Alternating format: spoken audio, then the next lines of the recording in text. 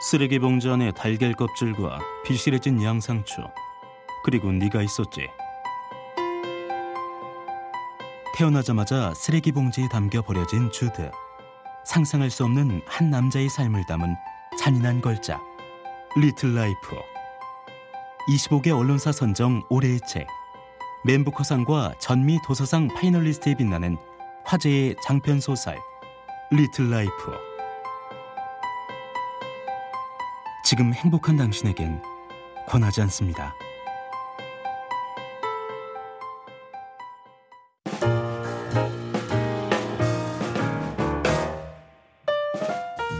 안녕하세요. 대한민국 대표 꿈쟁이 김수영입니다. 왜 꿈쟁이냐고요? 저는 11년 전 죽기 전에 이루고 싶은 꿈 73개를 적고 도전을 시작했습니다. 영국으로 무작정 떠나서 해외 취업도 하고 부모님 집도 사드리고 발리우드 영화에 출연하고 킬리만자로나 에베레스트 같은 높은 산도 오르고 그렇게 11년 동안 70여 개국에서 68개의 꿈에 도전하면서 살아왔는데요. 이런 경험들을 토대로 2010년 멈추지마 다시 꿈부터 써봐 라는 책을 내게 됐고, 이후 30만 명의 사람들이 꿈을 쓰고 인생이 달라지는 것을 함께 경험했습니다. 꿈꾸는 것조차 사치라고 느껴지는 요즘이지만 저는 결국 한 사람의 인생의 크기는 꿈의 크기를 넘어설 수 없다고 생각해요. 어떻게 살아야 될까? 내가 잘하고 있는 걸까? 막막하거나 의구심이 든다면 한번 꿈을 써보세요. 마법 같은 꿈쓰기의 기적, 멈추지마 다시 꿈부터 써봐 플러스 에디션 위즈덤 하우스.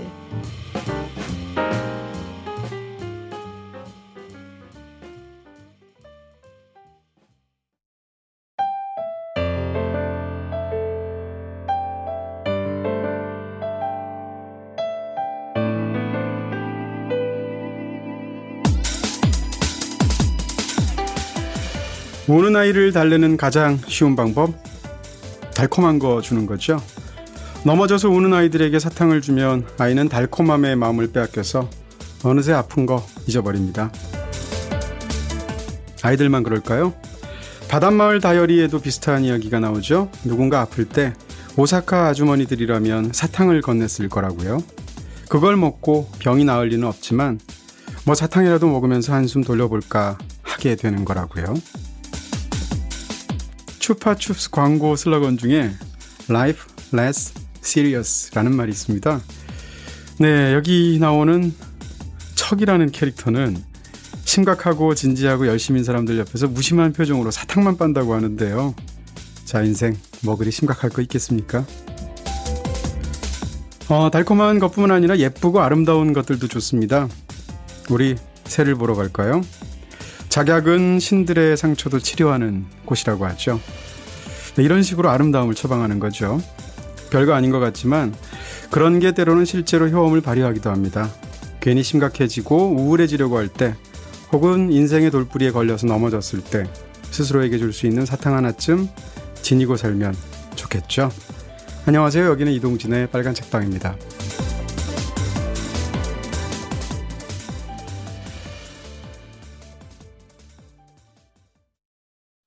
안녕하세요. 이동진입니다. 수요일에 꺼내먹는 막대 사탕 같은 팟캐스트. 네, 넘어져서 무릎 까졌을 때 바르는 빨간 약 같은 팟캐스트. 이고 싶은 빨간 책방입니다.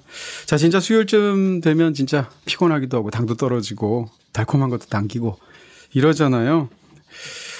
근데 저희도 가끔 사탕이 필요합니다. 바로 여러분들의 댓글, 리뷰가 사탕 역할을 한다는 거. 이렇게 오그라들지? 방송에서 소개되신 네 분께는 빨간 책방이 마련한 선물 보내드리고 있습니다. 우선 수제 안경테 전문 브랜드 애쉬크로프트에서 제공해 주시는 안경테죠. 이번에는 르노스케라는 이름인데요. 두 분께 전해드리고요. 또 오일장닷컴을 운영하는 정선성마령 영농조합에서는 농산물 세트 후원해주고 계시죠. 역시 두 분께 보내드립니다. 팟빵, 아이튠스, 트위터, 페이스북 등등을 통해서 댓글이나 리뷰로 참여해 주시면 좋겠습니다.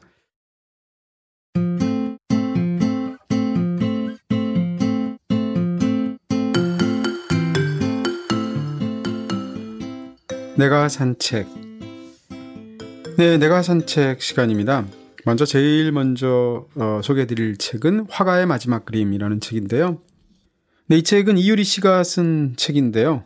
제목이 또렷이 알려주는 것처럼 이 책은 화가들의 마지막 그림, 유작에 대한 글들을 모은 책이라고 할 수 있습니다. 카라바조, 렘브란트, 미켈란젤로, 고갱, 잭슨 폴락, 캐테 콜비츠, 프리다 칼로 등등 모두 19명의 대표적인 화가들이 남긴 유작들을 탐구하는 책인데요. 이 중에는 이중섭과 나혜석도 들어가 있습니다. 개인적으로 한때 수많은 그 인물들의 유언을 모은 책들 제가 즐겨 읽었던 적이 있었는데, 예술가의 유언에 해당하는 그 실제 작품들은 과연 또 어떤 말들을 사실상 남기고 있는 건지 궁금해져서 이 책을 펼쳐들게 됐습니다. 이런 주제라면 사실 아마 화가 중에서 가장 먼저 떠올릴 수 있는 사람이 아마 고흐가 아닌가 싶은데 저 역시 그랬고요. 그래서 그 고흐의 마지막 작품에 대한 부분부터 먼저 찾아서 읽어봤습니다. 화가의 마지막 그림 이 책에도 나오는 말이지만 저 역시 고흐의 마지막 그 유작이 까마귀가 나는 밀밭 그 작품으로 알고 있었거든요. 근데 아니라고 그러더라고요. 사실 그 까마귀가 나는 밀밭이라는 워낙 유명한 그 그림이 그 작품 자체가 갖고 있는 굉장히 어둡고 그러면서도 굉장히 강렬한 그런 정조 같은 게 있잖아요. 그런 게 아마 고흐의 그 비극적인 죽음하고 잘 어울려져서 저도 모르게 그렇게 생각을 했던 것 같은데요. 그 이후에도 고흐는 몇 편 더 그림을 그렸다는 거죠. 그 중에서도 마지막 작품은 이제 미완성 작품인 나무뿌리라는 작품이라고 할 수 있을 거라고 저자는 말하고 있고요. 일설에 따르면 죽을 때 그 반 고흐의 이젤에 세워져 있었던 그림이 바로 나무뿌리라는 작품이랍니다. 고흐의 동생 테오에게는 또 안드리스 봉허라는 처남이 있었는데 그 처남이 보낸 편지에 이 그림에 대해서 이런 묘사가 있었대요. 죽기 전에 고흐는 나무 덤불을 그렸다. 햇빛과 생명으로 가득한 이라고 적었다는 건데요. 굉장히 아이러니컬하게 느껴지죠. 네, 세상을 떠나기 전에 고흐는 그 몇 해 전에 마지막으로 남겼던 그 나무뿌리라는 작품하고 유사한 또 다른 나무뿌리를 그린 그림을 남긴 적이 있는데요. 그 그림은 이제 모래바닥 위에 나무뿌리들이라고 하죠. 근데 이 모래바닥 위에 나무뿌리들이라는 자신의 그림에 대해서 고흐가 동생 테오에게 남긴 편지에서 또 이렇게 표현한 적이 있다고 합니다. 나는 온 힘을 다해서 열정적으로 대지에 달라붙어 있지만 폭풍으로 반쯤 뽑혀나온 이 시커멓고 울퉁불퉁하고 옹이투성이인 뿌리들을 통해서 살아가기 위한 발버둥을 담아내고 싶었다. 저자가 이제 옮긴 건데요. 그렇다면 마지막 작품이 고흐가 설명했던 그런 뿌리와 같은 그런 또 다른 나무 뿌리를 그린 그림이라면 결과적으로는 그 그림은 이제 생명력을 예찬한 그림이라는 건데 그렇다면 그 그림을 마지막으로 남기고 어떻게 자살할 수 있었겠느냐라고 저자는 이야기하고 있습니다. 게다가 빈센트 반 고흐는 한 번 잡은 작품은 이제 끝을 내고야만 그런 스타일의 화가였다는 건데 그렇다면 이 미완성의 그림을 마지막으로 남겼다는 사실에서 고흐는 자살한 것이 아니라 타살했다고 보는 것이 타당하지 않겠는가라고 추측하고 있습니다. 이후에 이제 고흐의 마지막 날들과 그의 죽음에 대해서 다시 찬찬히 서술하는 방식으로 이 글이 구성되어 있는데요. 네, 이런 방식으로 이 책에서 서술하고 있는 화가들의 마지막은 대부분 굉장히 고통스러운 경우가 많습니다. 하지만 그들의 작품, 그 마지막 작품에는 삶에 대한 에너지, 열정, 희망, 염원 이런 것들이 담겨 있었다는 건데요. 이 책의 저자 이유리 씨는 세상을 피하는데 예술보다 확실한 길은 없다. 또 세상과 관련을 맺는데도 예술처럼 적당한 길은 없다라는 괴테의 말을 인용하면서 예술작품이라는 프리즘을 통해서 세상과 소통하고 싶다. 그래서 이 책을 썼다라고 적고 있습니다.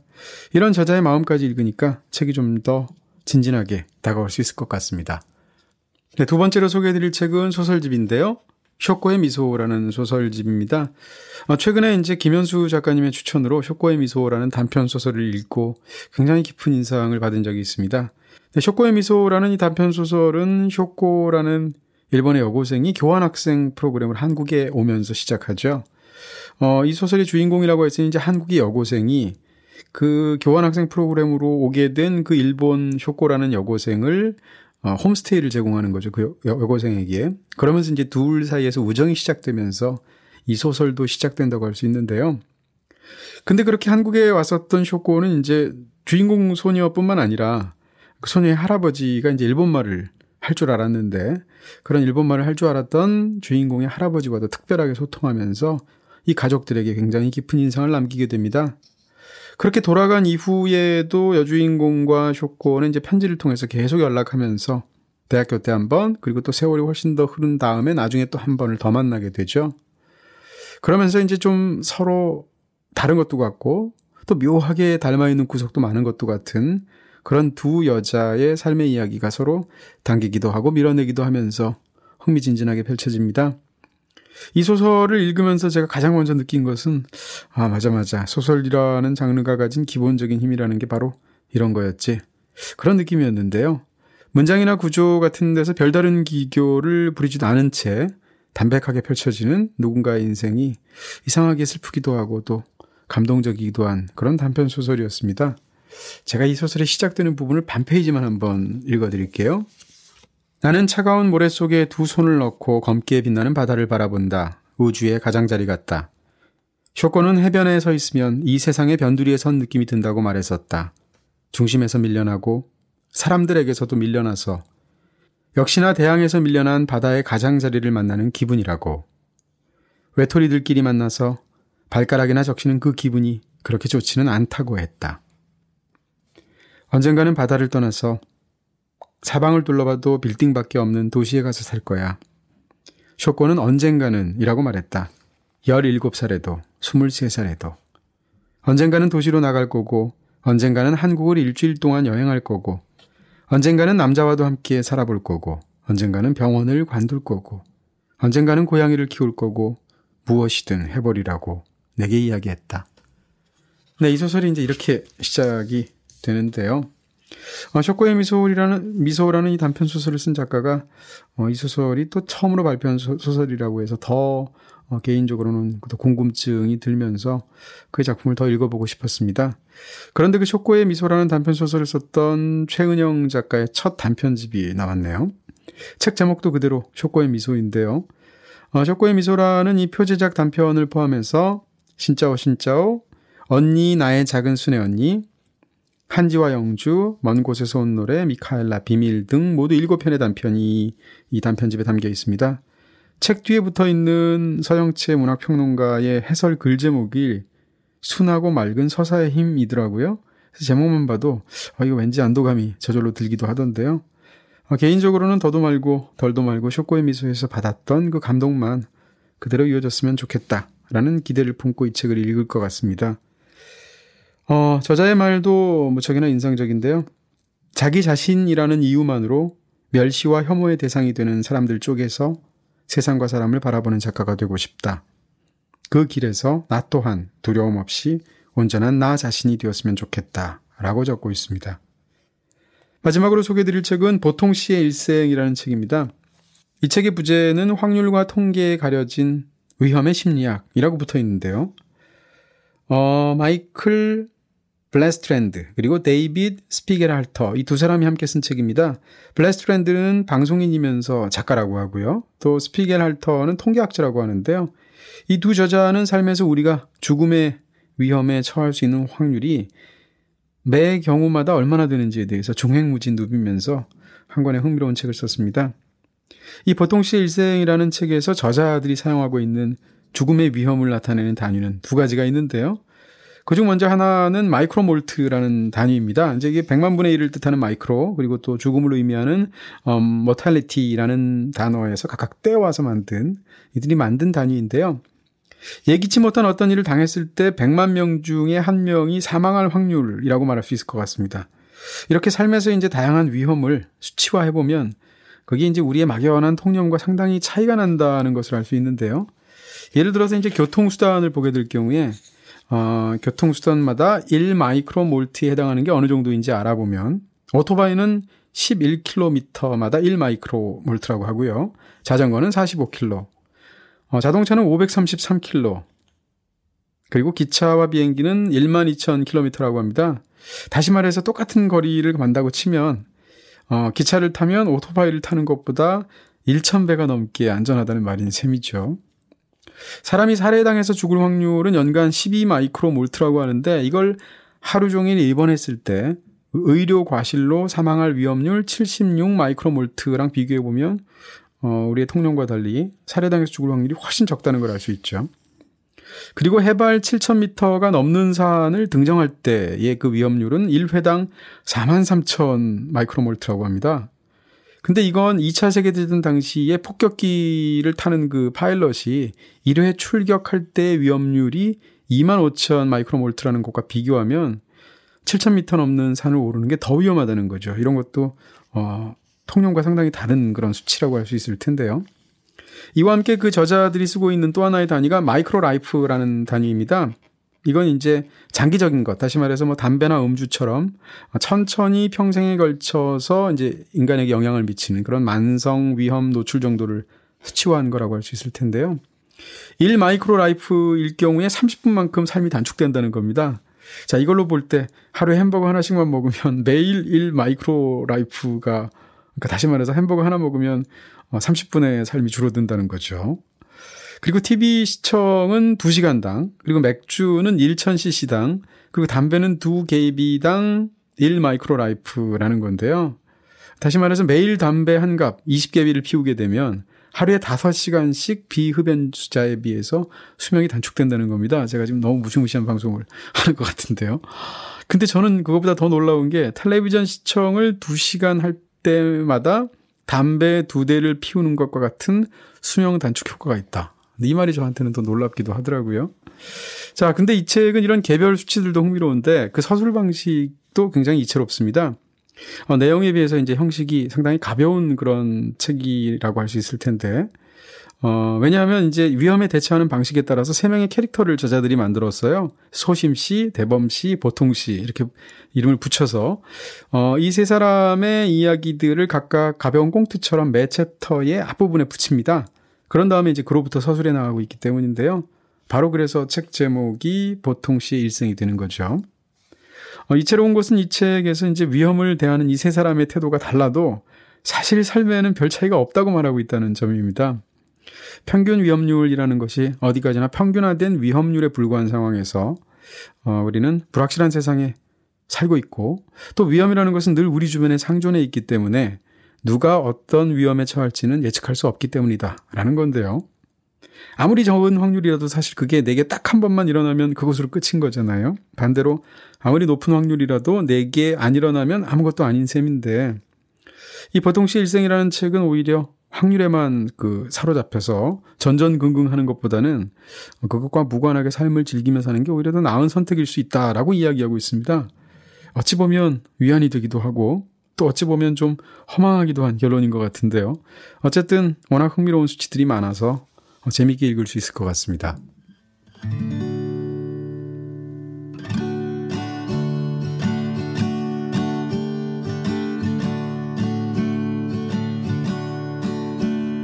(57) 페이지 10번째 줄에 숨어있던 그 오타는 오랫동안 내가 발견해 주길 기다려 왔다고 한다. 오, 동그라미 내가 찾은 이 보물의 동그라미. 오, 라라라라. 나는 이런 나의 모습이 참 좋다. 나는 그런 너의 얼굴이 참 좋다.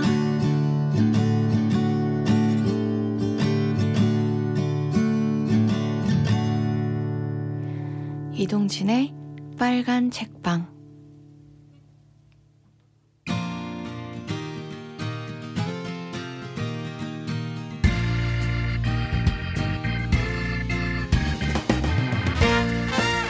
책 임자를 만나다. 네, 책 임자를 만나다. 제가 이런 날이 올 줄 알고 이 제목을 지었습니다. 책 임자를 만나다. 진짜 임자를 만났는데. 네. 네이버 아이디 더스님께서 드디어 임자 만났군요. 네. 페이스북에서 김명수님께서 드디어 올 것이 왔군요. 미루고 미루던 것을 이제는 해치울 때가 되었습니다. 페이스북에서 김명수님께서 다음번 비문학은 무게가 있다고 하셔서 이 책이길 기대했는데요. 작년에 읽은 책 중에 가장 좋았던 터라 기대됩니다. 네, 이런 분들, 많은 분들이 기다리는 바로 그 책, 오늘 임자 만난 책입니다. 유발 하라리의 사피엔스. 작년에 출간된 인문학 서적 중에서 아마 가장 많은 분들이 읽은 그런 책이 아닌가 싶고요. 지금 한 반년 정도 지난 것 같은데, 더 지난 것 같은데 아직도 종합 베스트셀러 순위 20위권에 머물러 있을 정도로 여전히 많은 관심을 받고 있는 책이죠. 워낙 화제가 돼서 또 저자가 국내에 온 적도 있었잖아요. 그래서 아마 여러분들도 잘 아시고 계실 텐데 그래도 읽으신 분은 그렇게 많지 않지 않을까라는 생각이 듭니다. 이 책은 600만 년 전쯤 먼 조상인 우리의 먼 조상이라고 할 수 있는 유인원으로부터 시작해서 지금까지 인류가 어떻게 먹이 사슬의 정점에 된 지구의 지배자가 되었는지 이걸 인지혁명, 농업혁명, 그리고 과학혁명이라는 세 가지 큰 그 계기들을 통해 설명하는 책입니다. 자, 그렇다면 이제 인류는 어디로 갈 것인가를 또 이 책에서 질문하고 있는데요. 말하자면 인류의 대서사시 같은 책이라고 말할 수 있을 것 같고요. 인류학, 생물학, 역사학, 경제학, 심리학, 현대과학 등등등 인접 학문 분야를 그야말로 종횡무진 넘나들고 있는 책입니다. 자, 우리도 오늘 이렇게 종횡무진 누벼할 텐데 지리멸렬하면 어떡하죠? 자, 저 혼자 있으면 그렇게 되겠지만 이분이 있으니까 그럴 리가 없고요. 중심 딱 잡고 제가 갑니다. 총균세의 흑역사 따위는 없으리 대화의 신임자 이다혜 작가님 나오셨습니다. 어서 오세요. 네, 안녕하세요. 대화의 신. 네. 흑임자님의 네네. 총균세가 레전드 방송 아니겠습니까? 네. 제가 그 방송에 대해서 종종 들어보셨죠? 예, 들어봤죠. 네. 들어봤죠. 자신감이 생기죠. 아니, 그렇지 않고요. 제가 한때 잠시나마 네. 웃은 적이 있다면 사과드리겠습니다. 지난주까지 자신만만하게 그러더니 바로 이 자리가 오니까. 흑임자님의 방송은 명방송이었다. 네네네. 너무 책이 하는 얘기가 많을 경우에 네네. 재밌게 읽는 것과 별개로 정말 한다는 것 자체 엄두내기가 좀 어렵겠다라는 생각이 드는 게 진짜 이런 기분이 좀 오랜만인 것 같아요. 근데 책 자체가 너무 재밌어요. 재밌죠? 일단, 예, 사피엔스 정말. 자체가. 네네. 그러니까 일단은 뭐 두께도 있고 뭔가 제목도 그렇고 어려울 것 같다라고 생각하고 이제 뭔가 관심은 있지만 읽지 못하고 계셨던 분이 많으셨을 것 같은데 네. 읽어보시면 정말 깜짝 놀랄 만큼 재밌고 약간 블록버스터 영화 같은 거 보는 기분이에요. 막 빠른 속도로 마치 무슨 체험관 같은 데 가서 4D 같은데. 그렇죠. 네네. 인류의 역사는 그러니까 어떻게 진화했고 지금 우리는 어떻게 살고 있고 이런 것들을 정말 파노라마식으로 쫙 보여주는 것 같은 기분이 들 정도로 굉장히 속도감 있게 읽히는 책이기 때문에 좀 자신 있다는 얘기잖아요. 아니요, 그렇진 않고요. 오늘 니들 다 죽었어. 뭐 이런 얘기잖아요. 그렇진 않고요. 일단 재밌게 읽었어요. 너무 그쵸. 재밌게 읽어서 사실 이 사피엔스라는 책에 대해서 저도 약간 선입견이 있었던 것 같아요. 그러니까 이 책이 출간된 직후에도 물론 굉장히 주목을 받았습니다만 다들 기억하시는 정말 한국에서 최근에 참 이런 걸로 과학에 대해서 이렇게 가장 시끄럽게 됐던 일이 한 번 있었지 않습니까? 그 알파고와 이세돌 구단의 대국 때문에 그 대국을 계기로 해서 갑자기 이제 인공지능 뭐야, 저 엄청 무서운 건가 봐라는 분위기가 되면서 당시에 이제 사피엔스라는 책이 다시 베스트셀러에 올라왔었습니다. 그랬었죠. 그리고 이제 그 즈음해서 그 유발 하라리라고 하는 이 책의 저자가 방문을 한국에 왔는데 그때 이제 인터뷰들을 보시면 질문이 전부 다 인공지능에 초점이 맞춰져 있어요. 예. 그래서 뭐 인류의 미래 직업은 어떻게 됩니까? 부터 시작을 해서. 책을 읽은 사람이 없다는 거죠. 그렇죠. 저는 그래서 그때 인터뷰를 한참 보면서 이런 내용의 책인가 보다. 그러니까 저희가 했던 이제 로봇의 부상 같은 식의 어떤 문제 제기를 하는 정말 사피엔스의 미래에 대한 책인가 보다라고 생각을 하고 있다가. 그런 질문들을 주로. 예. 책을 읽으니까 대체 그분들은 뭘 읽고 가셔서. 그래, do you know 뭐 캥남 스타일 이거 안 한 게 어디예요? 그렇죠. Do you know 싸이 이거 안 한 거 어딥니까? 그렇죠. 좋아하는 한국 영화가 뭔지도 꼭 들어가야 되는데요. 정답은 올드보이입니다. 네, 그래서 사람들이 저도 많은 분들이 사실 선입견을 가질 수 있고 또 이제 무엇보다도 우리가 책을 볼 때 책의 그 두께에 좀 질리지 않습니까? 이 책 페이지 수가 한 620페이지 정도쯤 되는데 620페이지쯤 되면 우리가 약간 좀 질리는 느낌도 있고 또 인류의 역사를 무슨 빅뱅부터 시작해서 혹은 그 사피엔스의 그 종말까지를 그려내는 책이라고 하니까 뭐 굉장히 어려울 것 같고. 네. 근데 지금 뭐 이다혜 작가님께서 너무 잘 말씀해 주신 것처럼 이 책 재밌습니다. 네. 물론 이제 재밌다는 게 만화책처럼 재밌지는 않죠. 그렇지만 인문 이런 그 교양서 치고는 드물게 쉽고요. 네. 사실은 굉장히 가독성이 높습니다. 총균세를 읽어보신 분들이라면 총균세보다도 더 쉽습니다. 아, 그거는 확실히 보장할 수 있고요. 제가 이제 대학교 때, 당시 교수님, 이제 제가 프랑스어를 배웠거든요. 배우다가 말긴 했지만. 근데 이제. 이게 뒤에 이렇게 뭐라 그럴까요? 아니에요. 막 그게 아니고. 교양이 뚝뚝 흘러요. 이제 그때 이제 그러니까 전공이니까 그런 일종의 자유회화 같은 수업이 있지 않습니까? 네. 근데 그때 이제 교수님이 프랑스 분이셨는데, 장문 숙제가 있었어요. 항상 장문 해가고 발표하고 거기에서 토론을 하는 거였는데 물론 그렇게 하기엔 다들 너무 프랑스어를 못했던 거죠. 그래서 선생님이 정말 너무 괴로웠던 게 뭐냐면 뭐만 해가지고 가면 항상 왜 이렇게 물어보시는 거예요. 왜가 뭐야? 북고한가? 네, 북고한. 네. 그래서 맨날 왜라고 물어보시는 거예요. 근데 왜라고 할 말을 내가 다 갖고 있으면 내가 이 수업을 뭐 하고 듣겠는가라고 굉장히 시니컬하게 생각하며. 네네. 근데 그 말을 못 하죠, 불어로. 그렇죠. 이 말을 할 수가 없기 때문에 이제 그러니까 항상 무슨 말을 해도 항상 왜라고 물으시거든요. 그래서 그때 이제 그 수업을 듣던 모든 학생들이 어떤 말을 제일 많이 했냐면 왜냐하면 불어로 해주세요. 불어로. 네. 별로 어려운 단어는 아니에요. 그러니까 이제 왜냐하면이 파스크가 되는데 그 다음에 이제 뭘 붙여야 되잖아요. 근데 그 다음에 할 말이 없으니까 나초헬몽이라는 말을 했던 거죠. 내추럴리란 뜻이에요. 자연스럽게 당연히 그렇다. 그렇게 됐다. 네. 왜냐면 다른 이유를 생각할 수가 없으니까 다들 그냥 원래 그런 거라고 얘기를 하기 시작을 한 거죠. 뭐 나는 뭘 좋아한다 그러면 왜? 그냥 예. 영어로 이제 영어 회화도 똑같네. 영어 회화를 저도 그 대학 때 이제 수업을 들을 때 애들이 영어 회화를 이제 좀 이렇게 막히면 그냥 just because란 말이에요. 맞아요. 예. 그런 식으로 썼던 그냥 거죠. 이거죠. 예. 그러면 just because what 이러는 선생님은. 그래서 이제 그 선생님이 그 말을 듣다 못해서 어떤 하루는 너네 그게 무슨 말인지 알고 쓰는 거니 이렇게 물어보기 시작을 한 거예요. 그래서 우리는 또 다시 한번 자연스럽게란 말이 자연스럽게란 뜻이지 그럼 무슨 뜻이겠어라고 생각을 한 거죠. 말은 하지 못했지만. 근데 이제 그 선생님이 했던 얘기가 뭐냐면 너네 자연스러운 게 뭐야? 너네가 아프면 주사 맞는 게 자연스러운 거야? 라고 묻는 거예요. 죽는 게 자연스러운 거야? 주사 맞는 게 자연스러운 거야? 라고 묻는 거죠. 여기서 이제 굉장히 복잡한 얘기가 시작이 되는 거예요. 인간이 자연스럽다고 했을 때 아픈데 그 통증을 가라앉히고 살고자 하는 욕구가 자연스럽다고 생각하기 때문에 주사를 맞는 것이겠지만 사실 자연의 섭리로 보면 그렇죠. 자연의 섭리로 봤을 경우에 죽는 게 자연스럽다. 네, 그 아픈 대로 그대로 놔두는 게 자연의 과정이라는 거죠. 그냥 무심코 그냥 아무 말이나 쓰지 말라면서 이제 그런 얘기를 그때 한참 들었었던 불어 선생님이 아니고 뭐 철학 선생님이네요. 네.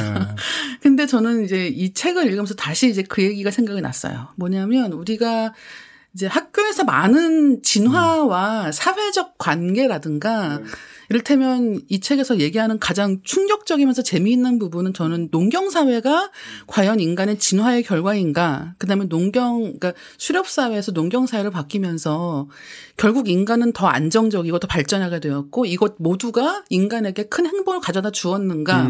그렇지 않다. 예. 우리는 학교에서 그렇다고 배워요. 그리고 다 그냥 또 자연스럽게 아니 뭐 돌아다니면서 그때그때 무슨 동물을 잡아먹는 것보다야 한 자리에 앉아 있는 게 훨씬 더 쉽겠지라고 그냥 자연스럽게 그런가 보다 하고 그 상태에서 업데이트를 안 했던 거죠. 근데 이 책을 보시면 아니라는 거예요.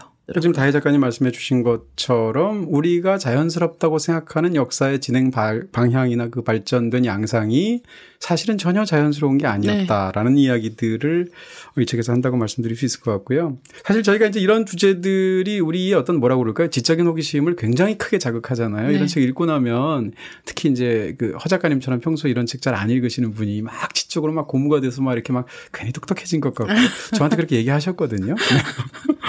그런 느낌을 받잖아요. 그럼요. 네. 그러면서 뭔가 막, 와, 이렇게 눈에 이렇게 비늘이 벗겨지는 것 같고, 그런 느낌을 갖게 되는데. 약간 눈 뜨는 기분 들어요. 예. 그렇죠. 그리고 이제 어떤 생각이 드냐면 이런 거시사라고 해야겠죠. 빅히스토리에 관한 책들을 보면 어떤 생각이 드냐면, 우리가 이제 밤에 이렇게 별이 총총 있는 그 밤하늘을 볼 때나 밤바닷가 같은 데 가서 쫙 혼자서 해변에 앉아있을 때 기분이 돼요. 그럴 때 어떤 느낌이 드냐면 지금 내가 헤어질까 말까 누구랑 막 지고 복구하고 이런 게 다 우습게 느껴지고 네, 그렇죠. 지금 내가 다니면서 회사에서 무슨 상사랑 갈등 겪는 일이 다 우습게 느껴지고 이렇게 되잖아요. 그런 거시적인 시각이 주는 시원함 같은 게 있어요. 네. 확실히 그래서 사실 물론 우리 주변에 당면한 그런 수많은 사회 문제들도 있고 가족 문제도 있고 개인 문제도 있는데 그것을 이런 거대한 인류의 흐름을 담아놓은 책의 시선에서 본다면 사실은 전혀 달리 보이기도 하잖아요. 네. 그런 쪽에 또 의외의 효과도 있지 않겠나 싶어요. 근데 이런 책들을 저희가 얼마 전에 뭐 로봇의 부상 같은 책도 다뤘고 뭐 이기적 유전자 같은 책도 다뤘고, 그 다음에 뭐 만들어진 승리자들 또는 총균쇠. 그래서 의외로 좀 많이 다룬 편입니다. 네. 다만 그것은 이제 생물학적인 시선이라든지 제럿 다이아몬드는 뭐 지리학자, 조류학자라고 할 수 있죠. 그런 시선이라든지 유발 하라리는 뭐 역사학자잖아요. 뭐 그런 시각이라든지 이런 다양한 시각에서 다룬 그런 부분들을 다뤄왔는데 빨간 책방을 쭉 들어오신 분들이라면 그 책을 다 안 읽으셨어도 맞아 이 얘기 어디서 들었지 이런 식의 네. 자극되는 부분들이 있지 않을까. 그리고 특히 이 사피엔스 같은 경우는 유발 하라리가 그 총균쇠에서 굉장히 큰 영향을 받았다라고 자기 스스로 얘기를 하고 있어요. 그렇기 그렇습니다. 때문에 네. 이 방송 들으시면서 사실 총균쇠 방송을 같이 들으시면 더 도움이 될 것 같아요. 왜냐하면 오늘 저희가 얘기할 부분 중에는 총균쇠에 해당하는 이야기는 빼고 넘어가는 부분도 분명히 맞아요. 있을 것이기 때문에 네. 이제 그 방송과 분명히 같이 들으시면 좀 크게 그림이 하나로 맞춰지는 것 같은 기분도 있으실 것 같습니다. 네. 사피엔스에 없는 것들이 또 총균수에 자세히 나오는 부분들도 있습니다. 특히 이제 지리적인 것과 네. 관련되어서 동서양을 비교할 때 예를 들면 지리적인 관점에서 저는 굉장히 신선했던 게 네. 중국 쪽에서는 상대적으로 평평한 평야지대이기 때문에 북쪽에서 남쪽으로 문화가 그대로 이렇게 퍼질 수가 있는데 남미에서는 산맥 두 개가 거대하게 가로막고 있기 때문에 그것이 어렵다라든지 네. 이런 식으로 이제 비교하는 부분들이 있는데 이런 것들은 이제 사피엔스에는 없는 부분들이니까 그렇죠. 그렇게 또 비교해서 보실 수 있고요. 사피엔스의 가장 큰 장점은 이 유발 하라리는 어떤 그 라이터로서 어떤 장점이 있다고 생각하세요? 저는 이 책을 읽으면서 느꼈던 네. 제일 큰 그러니까 장점이라고 한다면 일단 굉장히 잘 읽히는데요. 잘 읽힌다는 말이 굉장히 여러 가지가 있잖아요. 그렇죠. 예를 들면 무슨 이렇게 스릴러 소설처럼 각 장이 끝날 때마다 이게 뭐야 라면서 깜짝깜짝 놀라게 하면서 다음 이야기를 기대하게 하는 방식이 있을 수가 있고 네. 또 어떤 경우에는 너무 이렇게 내가 공감하기 쉬운 이야기를 하기 때문에 정말 내 얘기처럼 쏙 빠져서 읽게 만드는 경우도 있습니다. 네. 또 어떤 경우에는 이제 특히나 이런 사회 문제를 다루는 책들 중에는 굉장히 충격적인 사건을 보여줌으로써 이렇게 약간 그 눈을 떼지 못하게 만드는 그런 경우도 있는 것 같아요. 사피엔스의 장점은 저는 이 사람이 매번 굉장히 그러니까 사실 챕터마다 정말 많은 이야기를 하거든요. 그러니까 이 책에서 담고 있는 이야기가 너무 많아서 사실은 다 읽고 나면 저희 방송수 20번 해야 돼요. 정말 네. 요약을 할 수가 없어요. 이 책 네. 자체가 요약이 불가능한 정도의 많은 이야기를 하고 있는데 자체가 요약이죠. 뭐 인류 네, 역사에 그렇죠. 대한. 네. 근데 그 각각의 챕터를 읽을 때는 이게 굉장히 그 깊은 곳까지 쑥 들어갔다 나오는데 거기에 대한 저항감이 굉장히 없다는 것. 그다음에 이 사람이 그런 눈길을 끌고자 하는 기술을 쓰지 않고 네. 전공법을 쓴다는 거예요. 네. 그래서 이 책을 보시다 보면은 크게 웃기려고 들지도 않고 근데 약간 웃기는 부분이 분명히 있어요. 예. 아주 냉소적인 유머가. 맞아요. 예. 네네. 그러니까 웃기려고 하지도 않고 막 이렇게 눈에 보이게 웃기려고 하거나 시선을 끌려고 하거나 이런 방식을 쓰지 않고. 왜 제 욕을 하는 것 같죠? 네, 네. 네. 왜 찔리지? 네, 네. 굉장히 전공법을 써서 네. 이 독자와의 승부를 하고 있고 그 매번 그 승부 자체가 너무 멋있어서. 맞아요. 그냥 사실 저는 이 책을 이북으로 봤습니다. 그래서 이북으로 보나 뭐 사실 종이책으로 보시나 똑같이 너무너무 분량이 많은 책인데 그럼에도 불구하고 매 장을 읽을 때마다 이전 장은 또 까먹고 와, 이번 장 진짜 재밌어라고 생각하게 되는 게 좀 거듭됐던 것 같아요.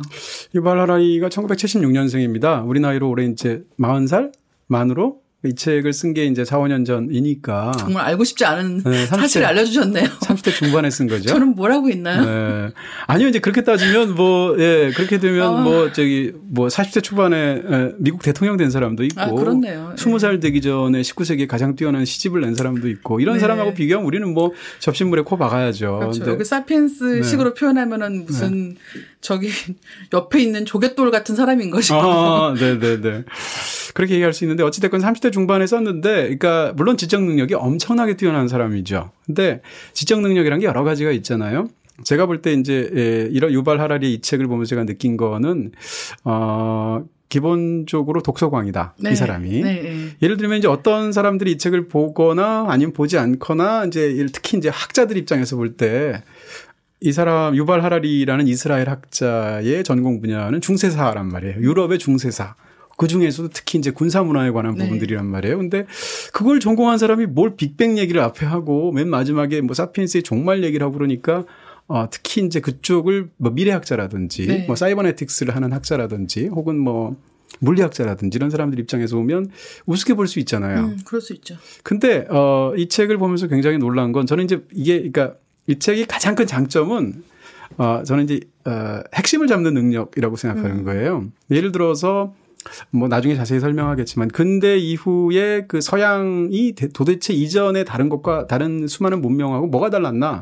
그렇죠. 무지를 인정했다라는 건데, 그러니까 핵심을 무지에서 동력으로 잡는다는 얘기예요. 예를 들면 이런 것들은 이제 무지라는 말을 그 거기에. 대목이 그쵸. 약간 책 중반쯤이거든요. 분량으로도. 근데 약간 이렇게 확 정말 정신이 드는 것 같은 느낌이 들면서. 그런 부분들이 굉장히 많아요. 그래서 이런 식으로 각 단계마다 핵심들을 집어내고 그 말을 한두 단어로 말을 하고 그것이 조금 상대방에게 읽는 사람에게 충격을 줄 때 예화를 만들어내고 역사 속의 사례를 들고 이런 능력이 굉장히 좋은 거예요. 그렇죠.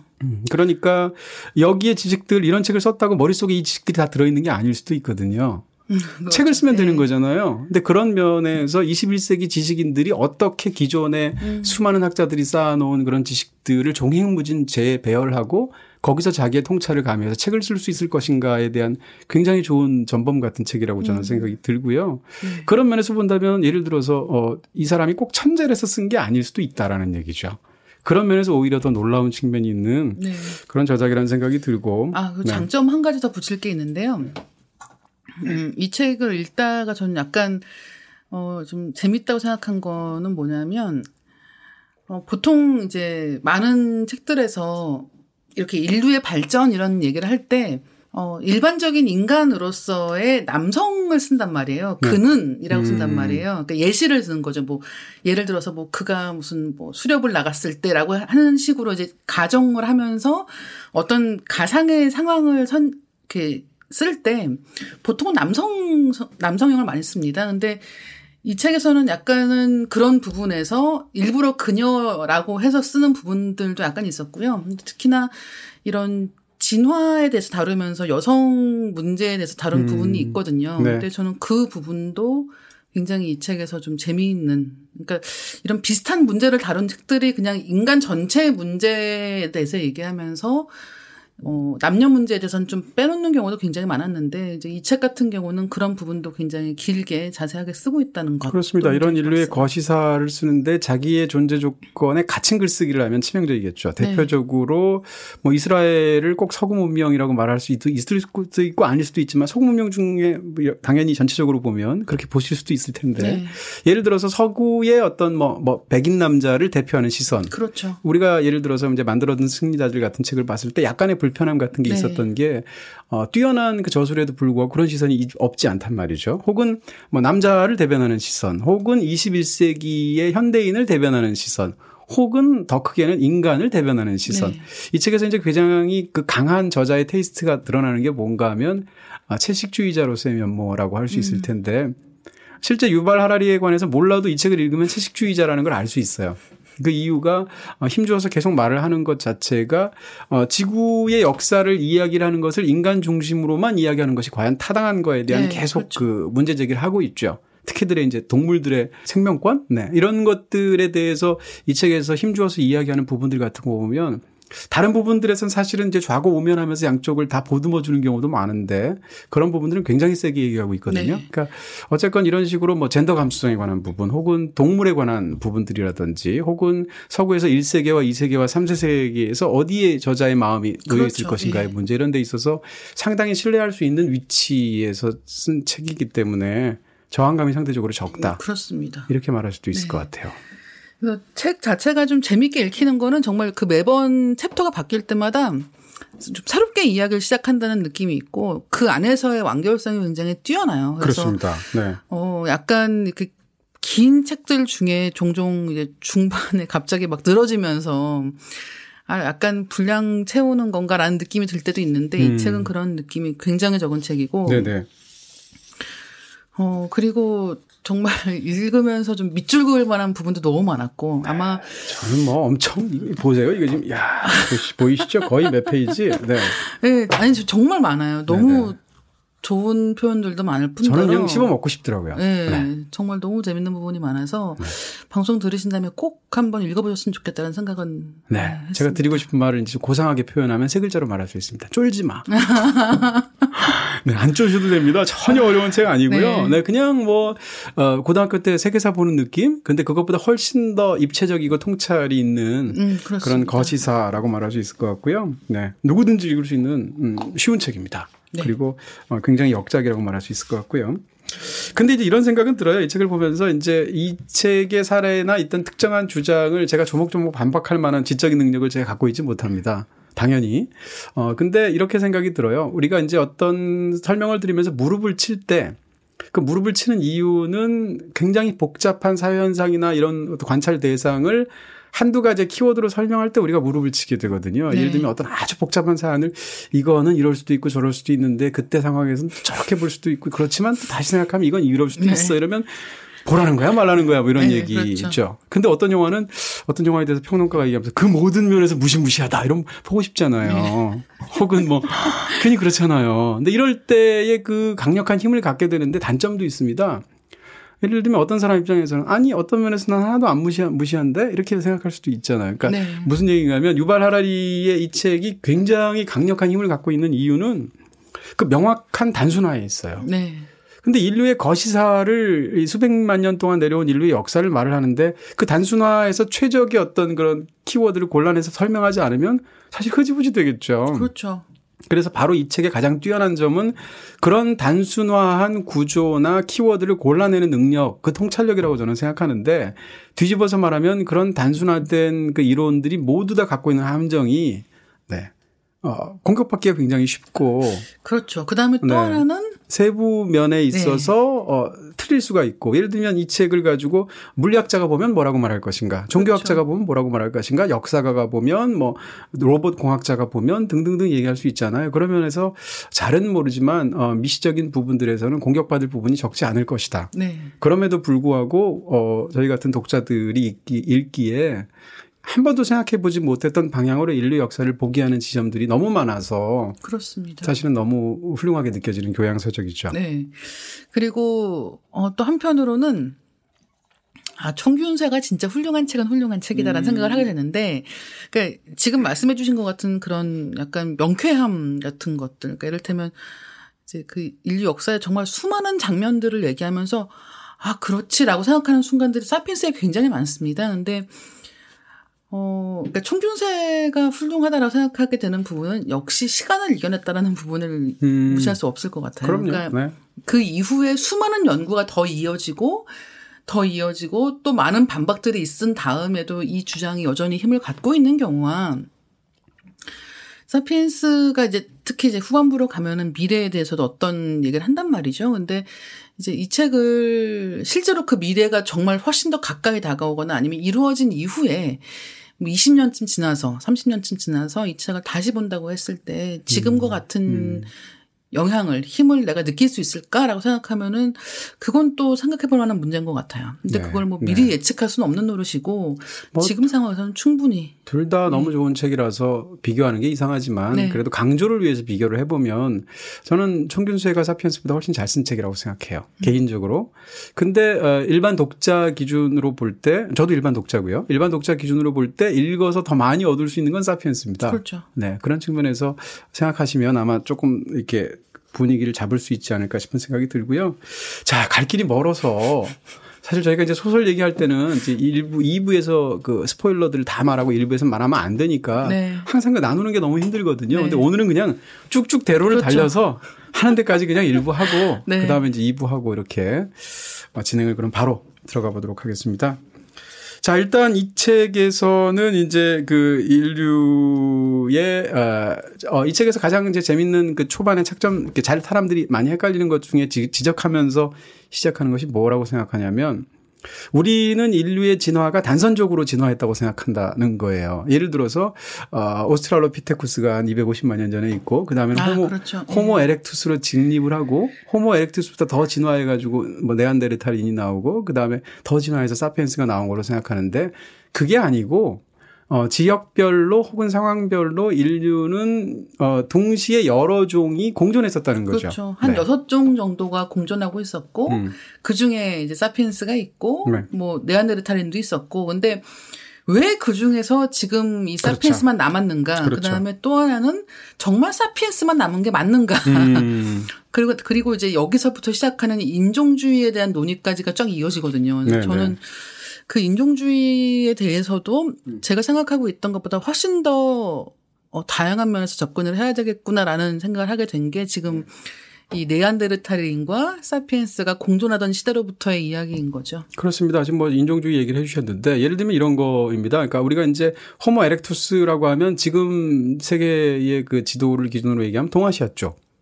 예를 들면 인도네시아, 뭐 중국, 한국 등등등에 상대적으로 많이 분포되어 있었던 게 호모 에렉투스라면 상대적으로 이제 뭐 아랍이나 유럽 쪽에 더 많이 분포되어 있었던 인류의 종이 이제 네안데르탈인이고 그때 호모 사피엔스는 사실은 한 20-30만 년 전에 아프리카, 동아프리카에서 그렇죠. 처음 이 존재를 드러냈는데 한 7만 년 전까지는 호모 사피엔스가 그 동아프리카에서만 살았다는 거예요.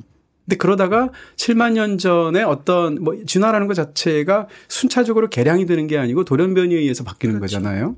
그러니까 돌연변이적인 어떤 변화가 에렉투스한테 있을 수도 있고 네안데르탈인에게도 있을 수 있는데 우연히도 호모사피엔스의 뇌의 배선을 바꿔놓는 어떤 돌연변이가 생겼다는 거고 그 돌연변이가 뇌의 배선을 바꿈으로 인해서 인간은 언어를 구사할 수 있고 훨씬 더 복잡하게 혹은 상상의 것을 상상해서 허구의 것을 만들어낼 수 있고 이런 능력이 생겼다는 거예요. 그게 이제 인지혁명이라고 그래서 이 책에서 다루고 있는 3가지 인류의 가장 중요한 혁명 중에 하나로 얘기를 하는데 그 인지혁명의 결과로 이 7만 년 전에 동아프리카에 있었던 호모사피엔스가 이제 북상을 하기 시작하고 세계로 퍼지게 되는데 그러면서 네안데르탈인도 만나고 에렉투스도 만나는 거죠. 근데 만나는 순간은 아마 이 저자의 상상력에 의하면 피바다였을 것이다. 그렇죠. 라는 것이고 그렇게 서로 다른 인간의 종끼리 서로 아마 학살극 같은 것이 벌어졌을 것이고 혹은 일부는 그 사이에서 서로 교합하는 일도 있었을 것이고. 그렇죠. 그러니까 예를 들면은 이런 거예요. 지금 우리가 다 인간이라고 생각하고 인종을 생각하시면 안 되고 다른 종이 있는 겁니다. 그러니까 예를 들면 뭐 호랑이랑 고양이가 만날 수도 있는 것이고 이런 식으로 아예 다른 종인 거예요. 다른 종이기 때문에 정확하게 말해서 이 다른 종끼리 만나서 뭐 여튼 네안데르탈인 여성과 호모사피엔스인 남성이 만나서 성관계를 했을 때 이들이 이세를 만들 수 있는가는 알 수가 없다는 거예요. 아닐 가능성이 훨씬 높다는 거죠. 근데 이제 그런 상황에서 이렇게 다른 종이 만났을 때 2가지 가설이 가능하다는 거예요. 한 가지는 이들이 결국은 교배를 통해서 뭐 그 둘의 어떤 점을 상쇄한 그런 이세를 낳았을 것이고 그들이 주류가 돼서 결국 나중에 남은 것은 이 호모사피엔스 종이 더 우세한 어떤 인간의 종일 수 있다라는 것이기도 하지만 또 한편으로는 그게 아니라 지금 말씀해 주신 것처럼 아니다. 호모사피엔스 쪽이 네안데르탈인을 다 해치웠을 것이다. 그리고 이제 거기서 지금 말씀하신 이 호모사피엔스가 갖고 있는 더 우월한 능력이라고 한다면 언어를 구사할 수 있고 더 책략을 잘 쓸 수 있다라는 것이죠. 그래서 그보단 좀 덜 그러니까 그런 그렇죠. 계략을 짜거나 이런 전략을 세워서 다른 쪽을 이제 이런 말살시키는 쪽으로는 더 우세했기 때문에 그 한쪽에 남았을 수 있다라고 이야기를 하고 있습니다. 그렇습니다. 이제 그 후자의 입장을 이제 교체론이라고 말할 수 있을 텐데 아까 인종주의 이야기를 하셔서 우리가 이제 굉장히 이제 이 과학 앞에서 혹은 역사 앞에서 당혹스러운 순간들이 있죠. 예를 들면 누가 인종주의적인 견해를 보이면 최소한의 교육을 받거나 최소한의 그것을 이렇게 되짚어 생각할 수 있는 사람이면 본능적으로 배격할 수밖에 없죠. 네. 예를 들면 누가 뭐 흑인은 백인에 비해서 지적으로 열등하고 이런 얘기를 한다고 생각해 보세요.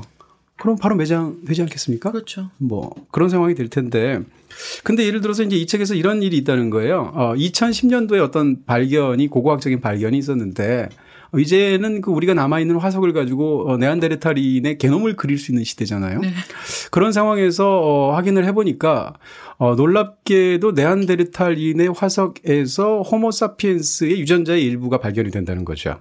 이 말인즉슨 교체론이 아니라 교배론의 힘을 싣는 얘기고 그 말인즉슨 그런 거의 추측에 따르면 저자가 한국인이라는 말을 구체적으로 쓰고 있는데 한국 사람이나 중국 사람은 호모 에렉투스와 호모사피엔스의 교배에서 나왔을 확률이 높다는 거죠. 네.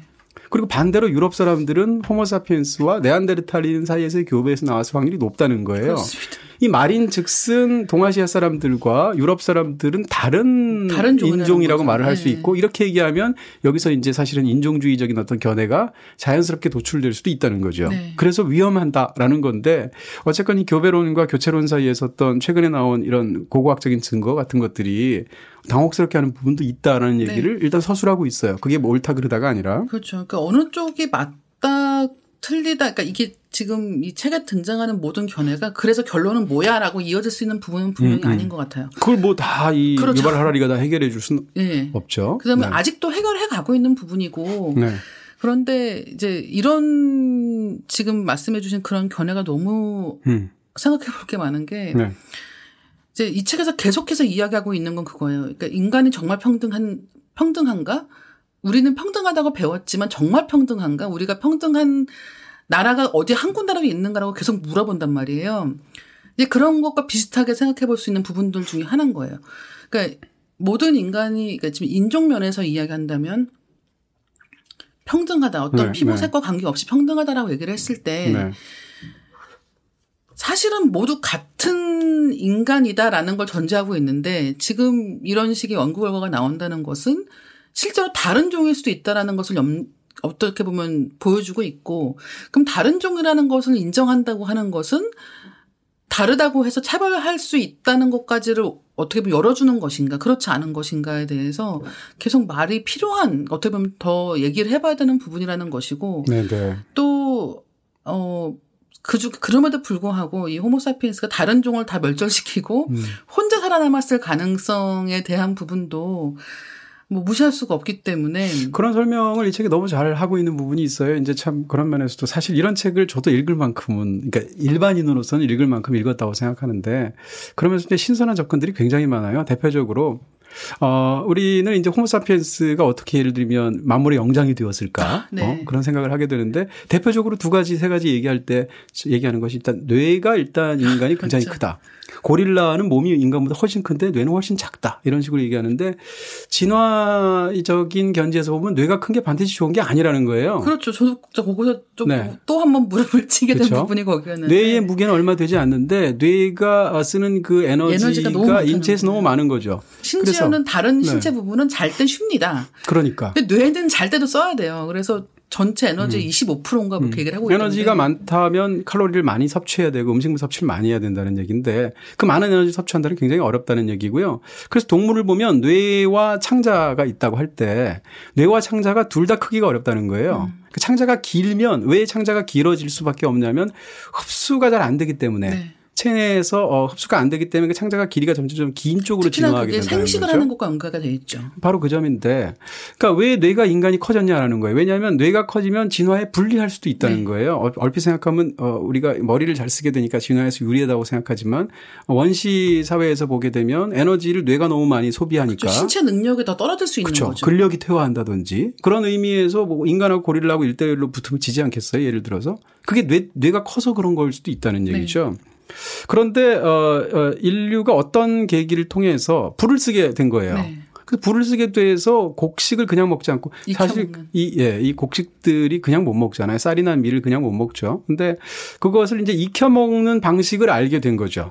그러다 보니까 어떻게 되느냐? 창자가 짧아집니다. 네. 왜냐하면 생식을 하면 창자가 길어야 소화를 하는데 불에 태워졌기 때문에 인체에 흡수가 잘 되는 쪽이기 때문에 창자가 짧아지니까 그 결과로 그럼 뇌가 커져도 되네? 이렇게 된 거죠. 네. 왜냐하면 한정된 에너지를 창자에 쓰지 않아도 되니까. 그래서 뇌가 발달했다는 거예요. 그렇죠. 뭐 이런 식으로 설명을 하는 겁니다. 네. 그다음에 제가 또 굉장히 재밌었던 건 직립보행에 관한 건데 인간이 다른 종보다 우월한 것이 이제 직립보행이다. 일어서게 되는 순간 호모 에렉투스죠. 이렉션을 하는 순간 시야가 확보가 되겠죠. 일었으면 더 멀리까지 보이니까 네. 사냥하기 유리할 거고 더 중요하게는 일었으면 이동에 썼던 손을 도구에 쓸 수가 있겠죠. 네. 그래서 손을 통해서 뭘 제작을 한다든가 이런 섬세한 기술들이 발달하게 되겠죠. 그럼 직립보행은 무조건 플러스가 될 것 같은데 이것도 또 반대로 얘기하는 부분이 있어요. 예를 들어서 직립보행을 하는 순간 여성의 경우에는 산도가 좁아지고 그다음에 그렇죠. 둔부가 덜 발달해집니다. 왜냐하면 그 중력의 문제가 있기 때문에. 네. 그러다 보니까 아이를 낳는 게 네 발로 걸을 때보다 훨씬 어려운 일이 되는 거예요. 그렇죠. 그러면 그것을 인간의 여성은 어떻게 진화적으로 해결을 하느냐? 미숙아를 출산하는 거죠. 그러니까 예를 들어서 뱃속에서 한 20개월 있어야 인간이 나와야 되는데 10개월 만에 인간을 낳는 거예요. 왜냐하면 그렇게 하면 아이가 작으니까. 그래서 미숙아 상태로 출산하는 것으로서 엉덩이 작은 그 직립보행의 폐해를 보충을 하는 거죠. 그렇죠. 그리고 당연히 그렇기 때문에 아이를 키울 때는 바로 그 점입니다. 그 공동체가 같이 키운다는 거예요. 그렇습니다. 저는 이 책에서 또 그 부분도 굉장히 좀 신기했는데 이미 이렇게 네안데르탈인부터도 굉장히 장애가 심각한 경우에도 꽤 오랫동안 살았다라는 기록이 있다는 거예요. 그런 경우에 어떤 그 한 어머니가 됐든 아니면 그 한 가족만이 아니라 그 공동체 전체에서 공동육아라는 식의 시스템이 있었고 그렇죠. 결국은 그런 공동체들이 아이들을 같이 육아함으로써 결국은 이 아이를 계속 낳을 수 있는 그러니까 미숙한 상태로 나와도 그러니까 뭐 여기서 책에서도 나오고 있고 항상 하는 얘기지만 뭐 말은 낳자마자 뭐 걸을 수 있고 이런 얘기 하잖아요. 근데 그렇죠. 인간은 유일하게 뭐 인간만이 정말 10대 중반까지 네. 그렇게 한 장기간의 그 양육 기간을 필요로 함에도 불구하고 인간이란 종 자체가 살아남을 수 있었던 것은 결국은 이 공동체가 같이 육아를 담당했기 때문이다라고 얘기를 하고 있죠. 네, 그러니까 어떻게 말을 하면 좀 단순화하는 그런 위험이 있겠지만 이 저자의 말에 따르면 어떻게 보면 인류의 가장 큰 무기는 그 사회성에 있는데 네. 그 사회성이라는 것 자체가 어떻게 보면 직립보행의 부작용을 커버하기 위한 네. 진화적인 적응의 부산물이다라는 거죠. 그렇죠. 그런 것이 굉장히 재밌잖아요. 네. 그러니까 이런 식으로 이제 설명들을 하고 있어서 굉장히 재밌는 부분들이 있다는 거고 또 한 가지 이제 이 책을 전체를 관통하는 것 중에 하나인데 대체 인간이 이렇게 점점 오늘날 오면서 사람들은 점점점 물적인 토대는 좋아지고 하는데 그렇게까지 예전보다 더 항상 행복해진다고 말할 수 없잖아요. 네. 왜 그런 것인가에 대한 어떤 핵심적인 그 진화론적인 해석을 하고 있는데 그게 이제 이 초반하고도 관련이 있습니다. 뭔가 하면 이 자연의 생태계에서 최상위의 포식자 예를 들면 바다에서는 상어, 뭐 육지에서는 사자 이런 포식자는 최고 그 지위까지 올라갈 때까지 진화론적으로 보면 시간이 엄청 오래 걸렸다는 네. 거예요. 그러니까 이 포식자가 최상위로 올라갈 때 이 포식자의 먹이가 되는 그 동물들도 함께 거기에 적응하는 방식으로 진화했다는 거죠. 그렇죠. 그러니까 예를 들어서 사자가 점점 초원에서 발달하고 최고의 포식자가 되니까 가젤 같은 경우에 점점 더 빨리 달아날 수 있는 그 다리를 갖는 쪽으로 진화한다든지. 그렇죠. 한 개체만 발전하는 게 아니라 그렇죠. 모든 개체가 같이 진화를 하는 거예요. 그렇죠. 네. 종 전체로 봐야겠죠. 그리고 또 뭐 하이에나 같은 경우에는 무리를 지어서 대항하는 방식으로 네. 진화를 한다든지 이런 식으로 진화를 하게 되는데 인간은 불행히도 이렇게 갑자기 만물의 소위 영장이 된 지위에 오른 게 불과 얼마 안 된다는 거죠. 네. 너무 빨리 네. 진화했고 그렇습니다. 너무 빨리 발전했고 그 방법이 그러니까 너무 재밌는 거죠. 다른 지금 말씀해 주신 동물들은 자기가 개발된 거예요. 자기가 진화한 거란 말이에요. 사자는 자기 몸으로 싸우는 것이고 다른 모든 동물들도 마찬가지죠. 그런데 인간의 몸 자체는 똑같다는 거예요. 생물학적으로는 인간 자체는 크게 달라진 게 없는데 네. 인간이 쓸 수 있는 도구 그다음에 특히나 이런 사회적인 문화적인 방식의 발달이 굉장히 컸기 때문에 네. 어떻게 보면 인간이 자기의 몸의 진화 속도를 따라갈 수 없을 만큼의 속도로 발전해 버렸고 그 결과로 우리가 지금 겪는 많은 문제들이 있다. 예를 들면은 뭐 식습관 같은 경우에 폭식하고 이런 습관을 얘기를 하면서 그게 옛날에 옛날에 이제 이런 채집 생활을 하던 시기에는 일테면 무화과 나무를 한 여성이 발견한 거예요. 근데 그 무화과 나무에 막 무화과가 열려 있는 거죠. 그럼 그걸 보고 나서 여기 무화과가 많다. 그럼 오늘 내가 하나를 먹고 내일 하나를 먹고 이렇게 하면 한 20일을 먹을 수 있겠는데 이게 안 된다는 거예요. 그럼요. 왜냐하면 내가 여기서 지금 다 먹어버리지 않으면 다른 동물이 와서 다 먹을 수 있기 때문에 일단은 그 자리에서 먹을 수 있을 만큼 먹는 게 이런 옛날 선사시대라든가 이런 시기에 인간의 행동이었다는 겁니다. 근데 그런 행동이 사라질 틈도 없이 왜냐하면 인간이 그만큼 시간을 아직 갖지 못했기 때문에 아직까지도 그 선사시대의 행동 양식 같은 게 우리 시스템 안에 남아있고 그 결과로 이를테면 그런 뭐 먹는 식습관이라든지 다른 많은 문제들에 있어서도 아직까지 우리는 지금 이렇게 유럽식으로 다 옷을 입고 행동을 하고 더 이상 뭐 걸어 다니는 것보다 차를 타는 걸 선호한다든가 이런 방법을 쓰고 있는데도 불구하고 거기에 맞게 우리의 몸은 달라지지 않았다는 얘기를 하고 있죠. 그렇습니다. 지금 뭐 너무 잘 설명해 주신 것처럼 그게 하나의 핵심이 될 텐데 그러니까 인류가 뭐 최초의 예를 들면 약간 뭐 한 200만 년 전이라고 가정을 하고 그러면 인류의 최초의 단계에서는 이제 수렵 채집을 했겠죠. 농경을 하지는 않았겠죠. 대량 그러니까 농업혁명이 일어났던 것을 BC 1만 년으로 보고 있는데 그렇게 얘기하면 인류 역사가 200만 년이라고 만약에 가정하면 199만 년은 지금 말씀하신 그 방법으로 산 거예요. 근데 농업혁명이 일어나고 나서 최근 1만 년 전체적으로 따지면 0.5%죠. 인류의 역사에서 0.5%만 이 농경을 하면서 살아온 거죠. 그렇죠. 그러니까 사실은 우리 마음이나 우리의 신체 조건이나 이런 것들이 이미 그 오래전에 수렵 채집인들 마음하고 사실은 다르지 않다는 얘기고 그렇게 된 결정적인 이유는 인류에게 최근에 이런 급격한 변화에 적응할 만한 충분한 진화적인 시간을 인류가 갖지를 못한 거죠. 근데 인류는 1만 년 사이에 너무 많이 변한 거예요. 그러다 보니까 일종의 시간 지체 현상 같은 게 생겨서 그렇죠. 몸과 마음은 수렵 채집인의 마음인데 왜냐하면 인류는 99.5%의 시간을 그렇게 살아왔으니까. 근데 가장 최근에 0.5%의 시간이 이런 급격한 변화를 만들어놔서 이 두 가지 사이에서 그 지체 현상이 생긴다는 거예요. 바로 그런 이유 때문에 아까 말씀드린 현대인의 어떤 비만 문제라든지 또 현대인들의 수많은 어떤 소외 문제라든지 이런 등등의 이야기들을 종횡무진 풀어나가고 있어서 그렇죠. 그런 측면도 굉장히 흥미롭습니다. 그래서 이런 대목들 나오면 아까 오프닝 즈음 해주셨던 그 밤 바닷가에서 하늘을 바라보며 인생. 그러니까. 나는 뭘 오늘도 고민하고 있나 약간 이런 느낌이 드는 게 약간 그런 대목들을 그러면서 또 집에서 콜라 한 3잔 마시죠. 이건 뭐야 이러면서. 네네. 마이구미 이렇게 같이 씹어가면서. 근데 진짜 이제 그런 대목들이 없죠. 굉장히 재밌고. 그 다음에 그렇다고 해서 모든 걸 다 이렇게 생문학적으로만 그런 게 아니에요. 끝나는 게 아니에요. 그렇죠. 초반이 그렇다는 초반이 얘기고. 그런 식이고 네네. 그 이후에 진짜 또 재밌는 얘기가 있는데 이런 문장이 있습니다. 지금까지 우리가 아는 한 직접 보거나 만지거나 냄새 맡지 못한 것에 대해 마음껏 이야기할 수 있는 존재는 사피엔스뿐이다.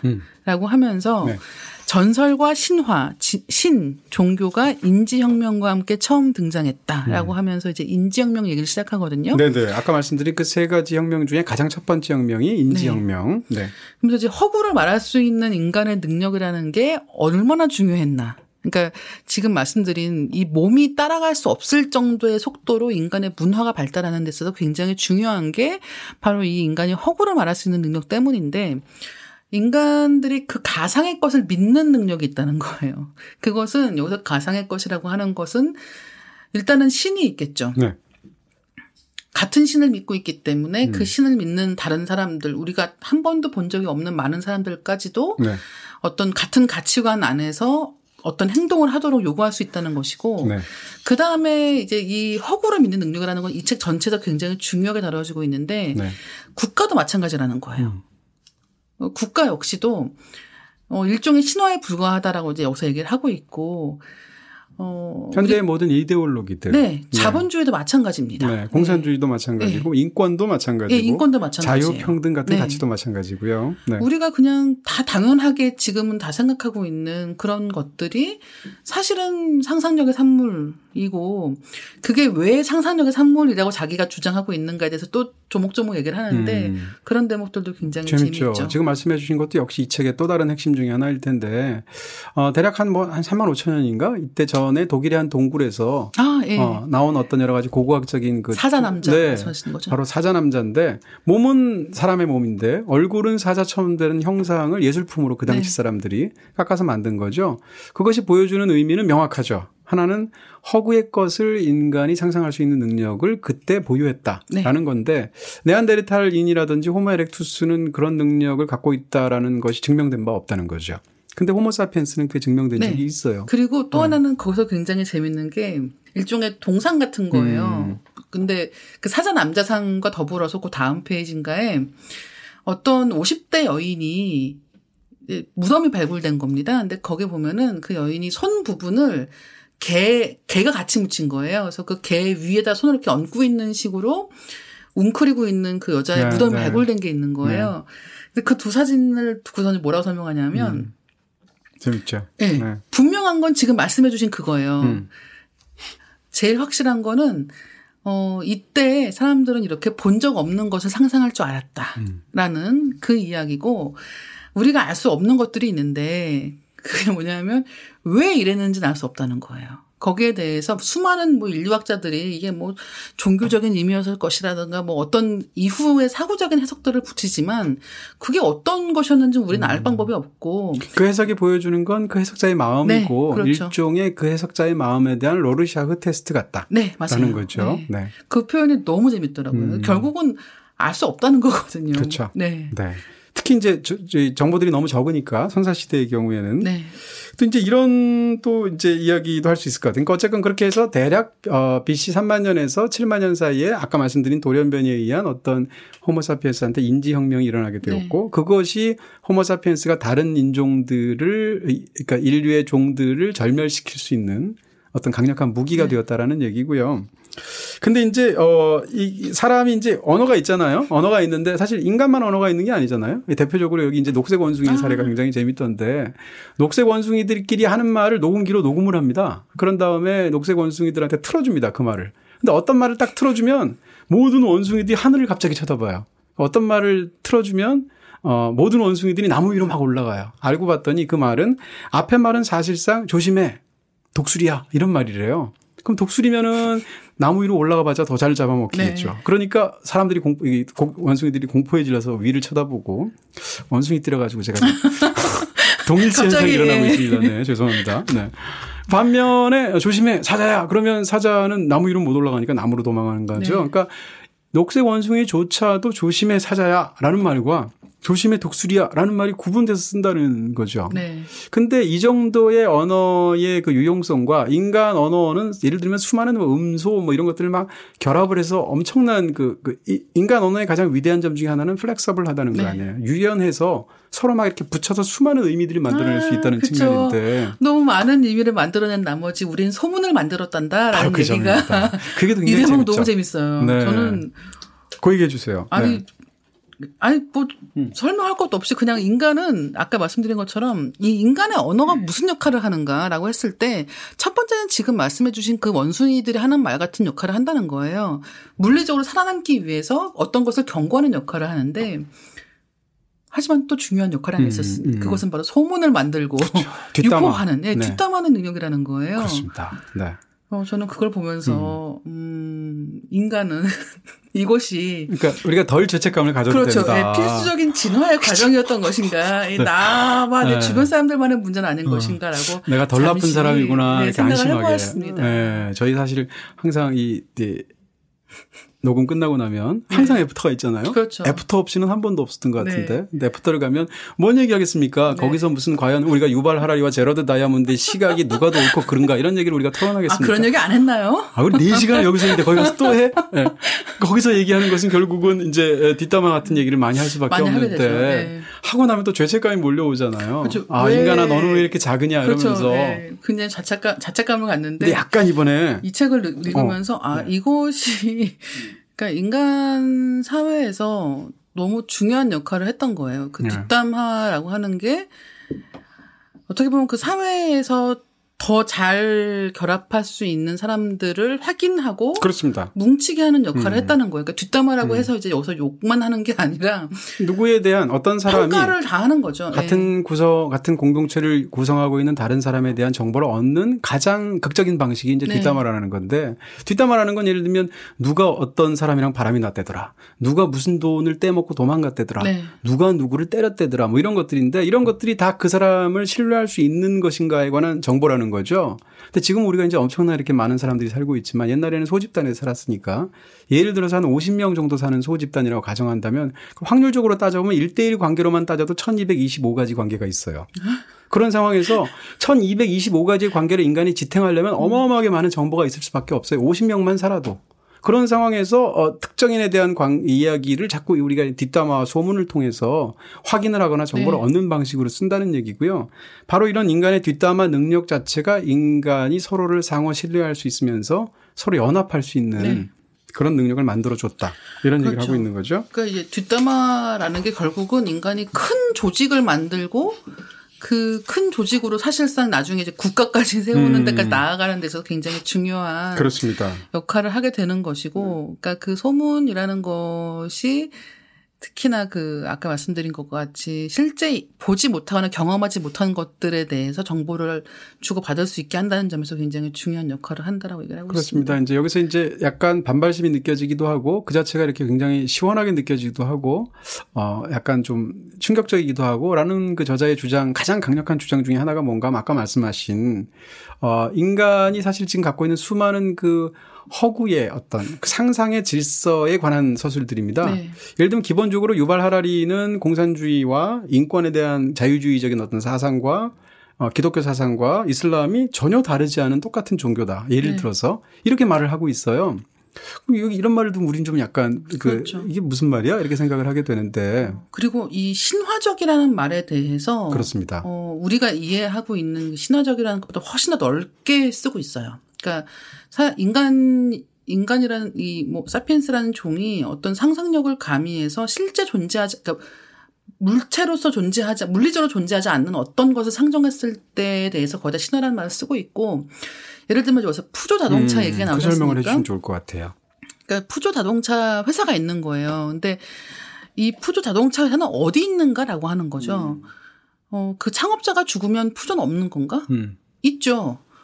그럼 그 회사에 있는 모든 종업원이 해고되면 푸조는 있는 건가? 있습니다.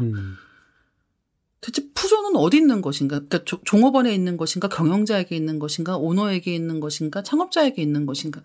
거기서 결국은 이게 법인체이기 때문에 법인을 해산하면 끝나는 거예요. 그렇습니다. 법적인 허구라는 얘기죠. 네.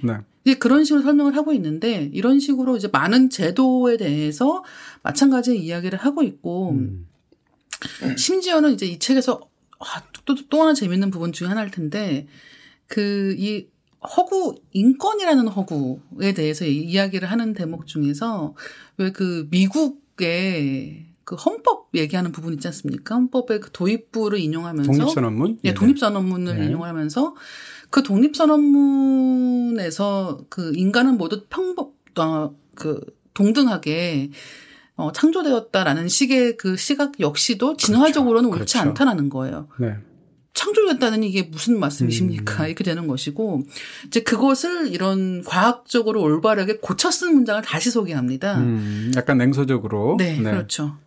그런 부분을 소개하면서 이 미국이 처음에 평등한 나라를 만들었다고 했을 때 그 평등엔 누가 들어갔는가? 그렇죠. 평등하게 만들게 한 그 주체는 누군가? 네, 그렇죠. 뭐 등등등. 근거는 무엇인가? 그리고 모든 인간이 평범하다고 했을 때 인간과 인간이 아닌 인간을 나누었는데 예를 들면 노예는 어떤가? 그렇죠. 네. 여성도 마찬가지가 되는 것이고 이제 그런 부분에서 이제 계속해서 이런 방식으로 우리가 지금 믿고 있는 이 사회를 지탱하고 있는 시스템 자체가 사실은 이런 많은 허구에 기대서 만들어진 것이라고 얘기를 하고 있습니다. 지금 말씀 잘해 주신 것처럼 이건 근데 이제 유발 하라리가 이제 뛰어난 점 중에 하나라고 생각하는 저는 이제 약간 일타 강사 같아요. 이 사람 한국에 오면 돈 엄청 벌 것 같아. 수능 쪽집게 강사로. 네, 사탐 네. 쪽에서 그냥 완전히 전국 최고의 일타 강사가 될 것 같은 느낌이 드는데 근데 설명을 너무 잘하니까. 예를 들면 비유를 들어도 이렇게 들어요. 지금 말씀해 주신 비유를 숫자까지 맞춥니다. 네. 그래서 함무라비 법전이 만들어진 것으로 추정되는 해가 BC 1776년이에요. 근데 서기 AD 1776년은 미국이 독립한 해잖아요. 그러니까 숫자가 우연히 같죠. 그러니까 이런 걸 갖고 와서 비교하면 똑같은 비교를 하는 것보다 훨씬 더 재밌고 섹시하겠죠. 그렇죠. 그런 걸 이제 유발 하라리가 너무 잘하는 거고요. 함무라비 법전의 앞부분을 보면 함무라비 법전을 낳았던 그 바빌론에서 믿었던 신들 뭐 엔릴이라든지 뭐 이런 그 신들을 이름을 쭉 거명하면서 여기로부터 나 함무라비는 그 신에로부터 부여받은 권한을 갖고 있다는 걸 앞에서 천명한다는 거죠.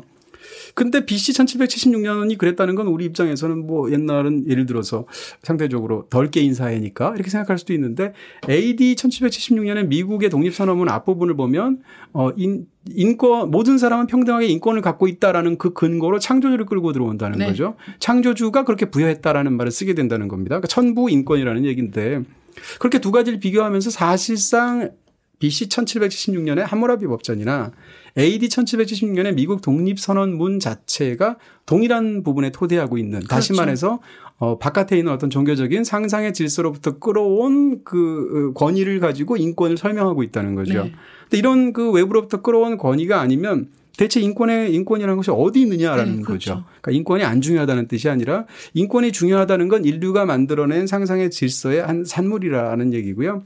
그런 면에서 아까 말씀하신 것처럼 뭐 푸주오라는 회사라든지 자본주의라든지 뭐 인권이라든지 자유주의라든지 혹은 기독교라든지 이런 것들 자체를 하나의 거대한 그 허구의 산물로 얘기를 하고 있고 인지혁명의 산물로 보고 있는 거죠. 네. 네. 그래서 심지어는 이 허구에 대한 얘기 중에서 제가 또 굉장히 좋아하는 이야기는 이제 자본주의가 아무래도 이제 많이 이야기가 될 수밖에 없거든요. 그런 이야기를 할 때. 근데 이 낭만적 여행에 대한 판타지를 얘기를 하고 있습니다. 그것도 재밌어요. 네. 예를 들어서 부부가 싸운 거예요. 부부싸움을 막 크게 했어요. 근데 뭔가 뭐 둘 다 미안하기도 하고 뭐 지금 이렇게 매일 그냥 출퇴근하고 뭐 이렇게 얼굴 가끔씩 봐가지고 도저히 화해를 할 수 있을 것 같지는 않은데 그럼 우리 같이 부부 여행 한번 가자라고 한다는 거죠. 그게 지금 이 현대 사회에서 여행에 대한 관념이라는 거예요.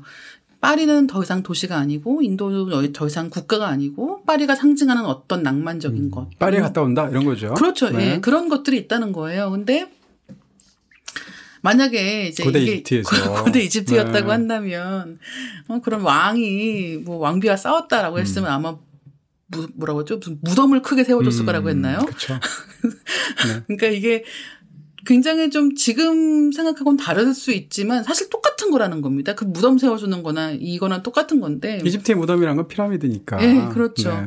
그렇습니다. 뭐 이 책에서 그런 구체적인 말을 하고 있지는 않지만 이 책의 논의를 그대로 끌어오면 이렇게 말할 수 있어요. 예를 들어서 대중매체라든지 뭐 광고라든지 이런 데에서 끊임없이 이제 소비 지상주의적인 어떤 걸 하게 되는데 우리는 이제 현대에서 갖고 있는 가치가 있잖아요. 예를 들어서 우리는 이제 굉장히 자유주의적인 개인주의적인 가치를 갖고 있어서 예를 들면 뭐 하고 싶은 거 하세요. 꿈을 이루세요. 그다음에 뭐 미래를 향해서 나아가세요. 이런 말들을 다 한단 말이에요. DJ들도 하고 뭐 아나운서도 하고 뭐 부모님도 하시고 교수도 하고 다 하는데 이 말들이 사실은 상당 부분 그 소비 지상주의에 의해서 이렇게 뭐라고 그러나요? 내적인 압력을 받은 말들이라는 그렇죠. 거죠. 예를 들어서 나이키에서 just do it 이라고 말을 하면 그 말 자체가 굉장히 멋있죠. 고민해? 그러지 마. 그냥 해. 라고 하면 멋있잖아요. 근데 그런 자기 개발적인 말 자체가 사실은 just do it 해야 물건을 팔아먹을 수 있고 그렇죠. just do it 해야 여행 상품을 팔 수가 있고 라고 한다는 거죠. 그러니까 할까 말까 고민할 때 하라고 충동하는 문화 자체가 사실은 이런 그 소비 지상주의라는 어떤 허구의 질서에 그 뿌리를 갖고 있다라는 이야기들이라고 말할 수 있겠죠. 네.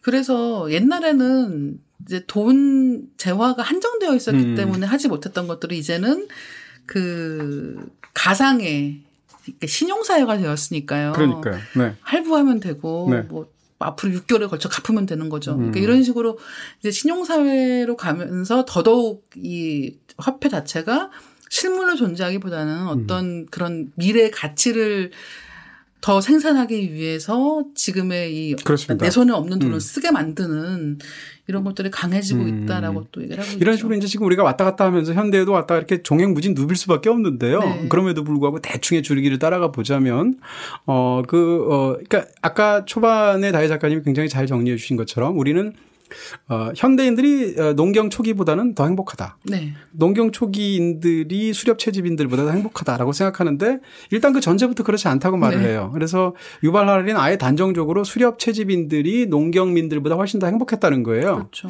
일단 약간 그것도 약간 눈물 나는 부분이긴 하죠. 왜냐하면 우리도 길게 보면 농경민들이라고 할 수 네. 있으니까 농경의 산물이라고 할 수 있으니까 농경민은 아니지만 수렵 채집인들은 일단 영양의 측면에서 본다면 농경민들하고 굉장히 달랐다는 거예요. 훨씬 영양이 풍부했다는 네, 거예요. 잡식을 했기 때문에. 그렇죠. 가서 있으면 먹는 거고 또 그 한 군데 정주하지 않고 돌아다니니까 많은 다양한 무슨 단백질 뭐 등등등 해서 많은 것들을 먹을 수 있는데. 네. 그리고 또 한 가지는 그렇게 이동을 많이 했기 때문에 기본적으로 그런. 몸도 튼튼해? 네. 튼튼한 디스크도 거예요. 없어. 네. 네네. 튼튼하기도 하고 낯선 동물들 마주쳤을 때 대응하는 데도 더 능했다는 거죠. 그렇습니다. 그리고 특히나 뭐 대응하는 게 맞서 싸워서 무조건 옛날에는 호랑을 잡은 게 아니라 최소한 도망은 갈 수 있는 거예요.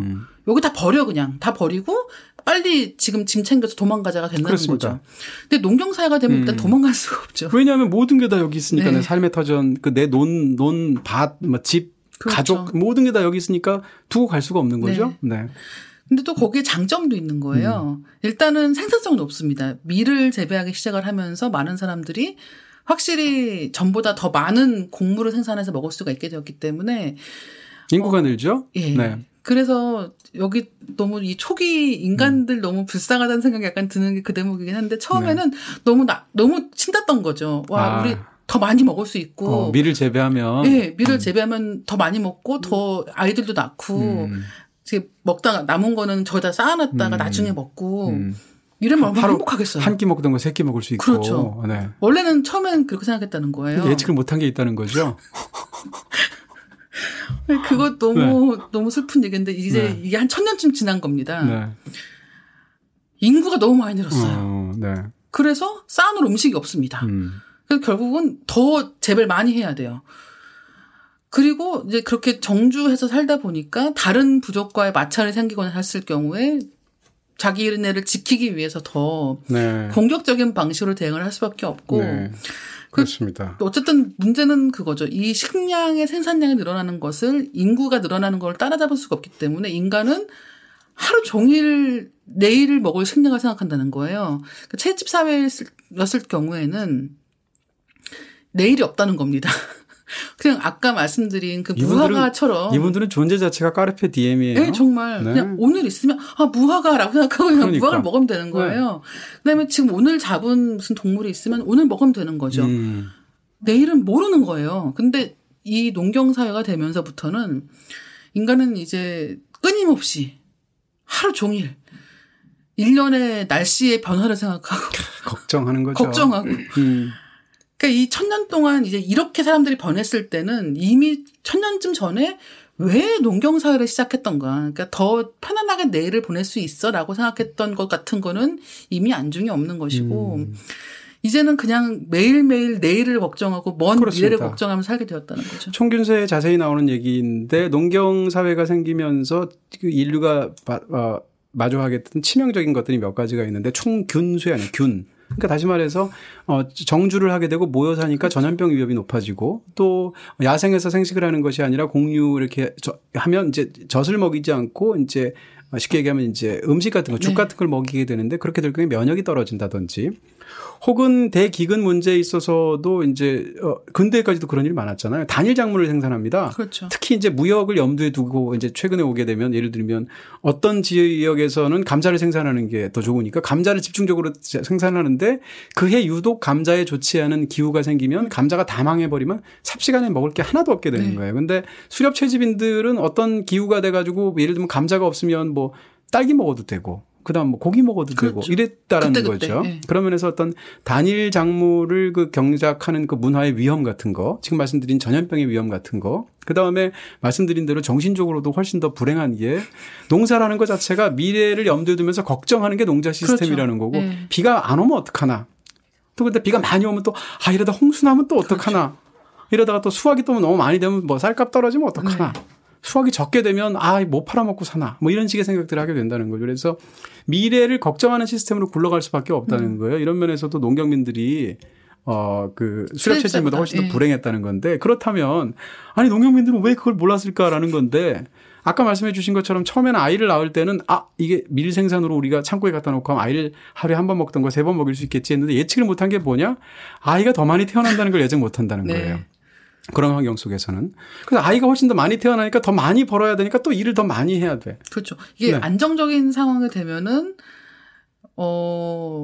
생리도 더 일찍 시작하고 그렇기 때문에 가임 기간이 길어지고 또 아무래도 안정적인 상황이니까 더 수유 기간이 짧아지니까 또 임신할 터울이 짧아지고 이렇게 되는 거죠.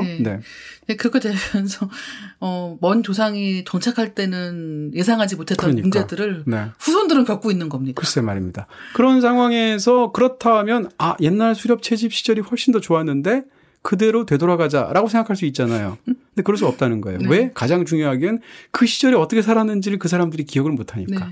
이미 농경 시대가 한 1, 2천 년이 지나버리게 되면 수렵 채집을 어떻게 살았는지 우리는 알죠. 왜냐하면 고고학적인 증거에 의해서 재구성을 하잖아요. 학문적으로. 근데 BC 8,000년, 9,000년 전의 사람들이 BC 2만 년 전에 자기의 조상들이 어떻게 살았는지를 모르거든요. 그런 의미에서 이제 역사 자체가 비가역적으로 되는 거죠. 그렇죠. 그러면서 이제 인류는 점점 힘들어진다는 얘기인데 이 책에서 또 다른 그 굉장히 중요한 어떤 그 토대 원리 중에 하나가 뭔가 하면 종의 이익과 개체의 이익이 항상 부합하지 않는다는 거예요. 그게 무슨 얘기인가 하면 농경 사회가 인류에겐 좋았습니다. 인류에겐 좋았다는 뜻은 무슨 뜻인가 하면 어떤 한 종에게 좋다라는 것이 진화론적으로 보면 유전자가 퍼지는 게 좋은 거잖아요. 이기적 유전자 우리가 다뤘듯이라는 책에서 다뤘듯이 그런 의미에서 본다면 인구가 늘었다 무조건 좋은 겁니다. 그 종의 입장에서 본다면. 근데 그 종의 이익이 개체의 이익을 담보하지 않는다는 얘기예요. 무슨 얘기인가 하면 사람 수가 늘면서 그 사람들 자체의 행복도가 올라가는 게 반드시 기본 조건이 아니라는 얘기고 사람은 완전히 인구가 늘어나서 인류라는 종은 번성하고 있지만 개별 사람으로 가게 되면 그 개별 사람들은 이전보다 훨씬 더 비참한 삶을 살고 있다는 거죠. 이건 사실은 저희 동물들하고도 똑같이 얘기할 수 있어요. 예를 들어서 우리가 이제 돼지의 입장에서 본다면 돼지는 역사상 최고의 지금 변성기를 맞고 있습니다. 양도 그렇고 뭐 닭도 그렇고 지난 지구의 역사상 닭의 개체수가 지금이 제일 많지 않겠습니까? 그렇죠. 어마어마하게 많은 닭이에요. 그것을 종의 입장에서 본다면 굉장히 이익이죠. 왜냐하면 어마어마하게 유전자를 많이 퍼뜨리고 있으니까. 근데 개별 닭을 한번 생각을 해보면 불과 1, 200년 전에 닭들이 지금 같은 시스템이 아니잖아요. 요즘 닭들은 움직이지도 못하는 상황에서 바로 태어났을 때 병아리들이 수컷이면 도살되고 암컷이면 움직이지도 못하는 상황에서 옆에 닭들하고 부벼가면서 알만 낳고 그러다 고기를 제공하고 죽고 지금 닭은 역사상 가장 불행한 닭이라는 거죠. 그렇죠. 그렇지만 닭이라는 종의 입장에서 보면 지금이 전성기인 거거든요. 그러니까 이런 식으로 그 종의 이익과 개체의 이익이 부합하지 않는 경우가 굉장히 많은데 그것은 인류의 역사도 예외가 아니다. 이런 얘기를 하고 있습니다. 여기서 이제 그렇게 인간 역사를 쭉 이야기를 하면서 지금 저 농경사회까지 이야기를 하지 않았습니까? 그렇죠. 이 농경사회 를 이야기하면서 사실은 이제 이 남성과 여성 이야기도 나오거든요. 정말 모든 사회가 다 굉장히 가부장적이고 남성 중심적인 사회인데 거기에 대해서 이제 진화 과정에 따른 어떤 해명도 있다는 거예요. 근데 그 중에 하나는 뭐 그런 거죠. 많이들 들으셨겠지만, 이 거친 세상에서 살아남기에는 남성이 더 힘이 세기 때문에, 물리력이 더, 근력이 세기 때문에 더 생존에 유리하고, 그렇기 때문에 이제 그 남성을 중심적으로 해서 사회가 구성이 되는 것이다라고 얘기를 했지만, 일단 그렇지 않을 수 있다는 겁니다. 그래서 이제 얘기하는 것 중에 하나가, 이제 왜 그렇다고 하면 무슨 이런 종교라든가 법, 그렇죠. 뭐 사제. 정치, 정치인, 뭐 법관 이런 사람들 그러니까 머리를 더 써야 되는 쪽에 여성이 더 많은 게 아니라는 거죠. 왜 그러냐는 겁니다. 심지어는 이제 이런 여성들이 하는 일 중에 뭐 가사노동을 필두로 해서 실제로 계속 몸을 써야 되는 일들이 굉장히 많은데 그럼 어떻게 그것을 설명이 가능한가? 그렇습니다. 실제로 이 사회에서 그런 지배적인 어떤 이 두뇌를 사용하는 수많은 일들이 남성 편향적으로 일이 진행이 되고 있다. 그렇기 때문에 단순히 그렇게 신체적인 능력 때문에 근력의 차이 때문에 진화적으로 더 그렇습니다. 유리하다던가라는 식의 설명은 불가능하다. 예, 네. 이야기를 하고 있죠. 그 외에도 이제 두 가지가 더 있는데 하나는 이제 남자가 지금처럼 모든 거의 문화권에서 남자가 여자보다 훨씬 더 많은 그 몫을 가져가면서 네. 상대적으로 군림을 해왔단 말이죠. 네. 왜 그런가에 대해서 어떻게 기존에 설명했는가를 첫 번째로 지금 그것은 남자가 여자보다 근력이 세기 때문이다라는데 네. 그게 왜 허위인지를 지금 네. 말씀해 주셨고요. 두 번째는 어떤 의견이 있냐면 남자가 좀 더 공격적이다. 아, 맞아요. 좀 더 폭력적이다. 라는 부분에 관해서 남자가 좀 더 공격적이고 폭력적이기 때문에 여자는 상대적으로 그 반대 입장을 취할 수밖에 없고 네. 그러다 보니까 과실을 남자가 가져가게 되었다라는데 이것이 왜 허구인지도 역시 여기서 얘기를 하고 있어요. 그럼 마지막 세 번째로는 이제 진화 심리학적으로 얘기를 하는데 유전자 게임에서 여자는 상대적으로 양육을 좀 더 신경을 써야 되기 때문에 상대적으로 훨씬 더 남자의 도움을 받을 수밖에 없다라는 설명이 있는데 이건 또 어떻게 공박을 하게 되냐면 보노보 같은 그런 동물들에 있어서는 여성이 그러니까 암컷이 기댈 것이 다른 수컷이 아니고 다른 암컷이라는 거죠. 그러니까 암컷들의 공동 양육이 가능한 그 시스템을 갖고 있는 동물들이 굉장히 많다는 거예요. 그런 측면에서 본다면 진화 심리학적인 사실을 갖고 온다 하더라도 왜 여성이 양육을 책임진다고 하더라도 그것을 서로 여성들 간의 연대로 해결할 수도 있는데 왜 꼭 그렇죠. 남자한테만 기대야 되는가라는 반론을 통해서 이 세 가지 주장이 사실은 다 만들어진 어떤 없다. 역시도 이것도 신화의 영역에 들어가는 것이라고 얘기를 하고 있는 그렇죠? 것이고 네네. 이제 그렇기 때문에 지금 이제 여성들끼리의 그러니까 이제 이게 단순히 그런 뭐 진화상의 문제였다고 한다면 다른 동물들 역시도 인간과 똑같은 방식으로 굉장히 수컷이 중심인 사회들이 있는 경우가 훨씬 더 많아야 되는데 네네. 지금 말씀해 주신 보노보 원숭이도 그렇지가 않을 뿐더러 이렇게 쭉 이야기가 진행이 되면서 사실 이제 이 많은 사회에서 여성이 남성의 소유물로 이제 간주되면서 벌어졌던 문제들에 대해서 얘기를 같이 하고 있습니다. 그러니까 보통 이 여성을 소유하고 있는 사람이 아버지거나 남자 형제이다가 남편이 되는 경우가 많다는 거죠. 그래서 이 아내가 아니면 이렇게 여성이 피해자가 되는 강력 범죄의 경우에 이 범죄를 처단하는 방법이 재산권 침해라는 거예요.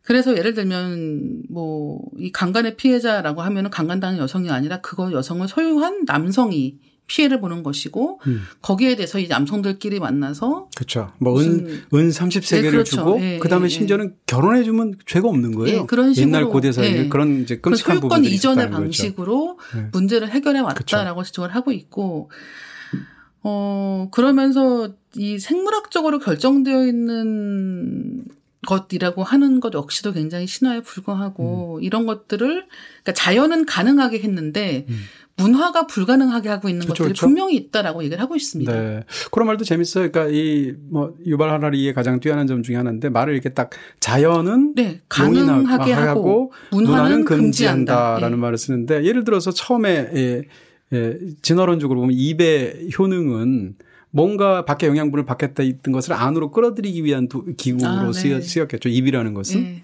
근데 그 입이 이제 점점 발달하다 보니까 인간이 갑자기 인지혁명의 결과는 말도 하고 그러다가 남녀 사이에서 키스도 하고 그러다가 요즘은 수류탄 안전핀도 람보는 입을 사용해서 뽑는다는 거 아니에요. 근데 그 어떤 것도 자연스럽지 않은 것은 없다는 거죠. 그러니까 이것은 사실은 우리가 갖고 있는 뭐 성에 대한 고정관념들 서로 다른 뭐 수많은 것들에 대해서 우리가 그것을 자연스럽지 않다라고 어떤 사람들이 말을 하는데 자연에는 자연스럽지 않다라는 게 없다는 거죠. 그걸 금지하는 건 문화라는 얘기고 문화가 거기다 더 씌워서 예를 들면 특정한 방향 뭐 동성애는 안 된다라든지 여자는 뭐 어떻다라든지 이런 식의 그 어떻게 보면 지배 이데올로기랑 관련된 어떤 그런 것으로서 강화시키기 위한 방법으로서 금지의 문화가 어떤 역할을 하고 있다라는 것이고 그런 강요한다는 얘기죠. 그래서 이 책에서 또 약간 우리의 그동안의 상식과 달리 비판받고 있는 것들 중에 하나가 바로 그 문화와 관련된 교육입니다. 그러니까 교육이라는 것이 그러면 뭐 인간의 실수를 최소화하고 더 좋은 방향으로 나아가기 위해서 어떻게 보면 뭐 예를 들면 그런 얘기 하죠. 뭐 타고난 우리 뭐 이 가게에서의 뭐 경제적 상황과 관계없이 충분한 교육을 통해서 평등한 인간으로서 내가 어떤 기회를 잡을 수 있다라고들 이야기하지만 정말 그러한가? 그러니까 교육의 기회라는 것 자체가 어떤 부모의 그런 경제적인 상황에 영향을 받지 않을 수 있는가?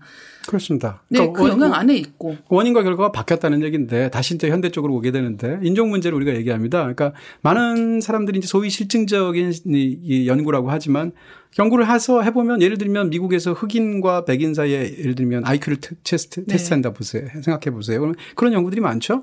그리고 이제 범죄율 같은 걸 테스트해 보는 겁니다. 그러면 실제로 미국 감옥에 있는 그 흑인들의 비율이 미국 전체의 흑인 비율보다 훨씬 더 높잖아요. 네. 그럼 그걸 가지고 어떻게 얘기하느냐?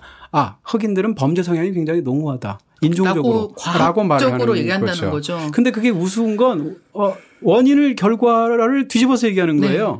그러니까 다시 말해서 인종주의적인 그런 통념 때문에 그런 편견 때문에 흑인들이 차별받은 결과로 또는 사회 구조적인 문제로 흑인들이 차별받은 결과로 흑인들은 범죄를 저지를 수밖에 없는 사회 환경 속에 놓이게 되고 네. 그러다 보니까 범죄를 많이 저질러서 감옥에 간 건데 그런 어떤 사회 구조의 문제가 반영된 범죄율이 높아진 걸 가지고 니네 봐라. 니네 흑인들은 굉장히 애초에 그렇게 태어났다라고 범죄율이 높은 인종이 아니냐라고 말하는 것은 결과를 가지고 원인으로 바꿔서 설명하는 네. 어불성설이라는 거죠. 그렇죠.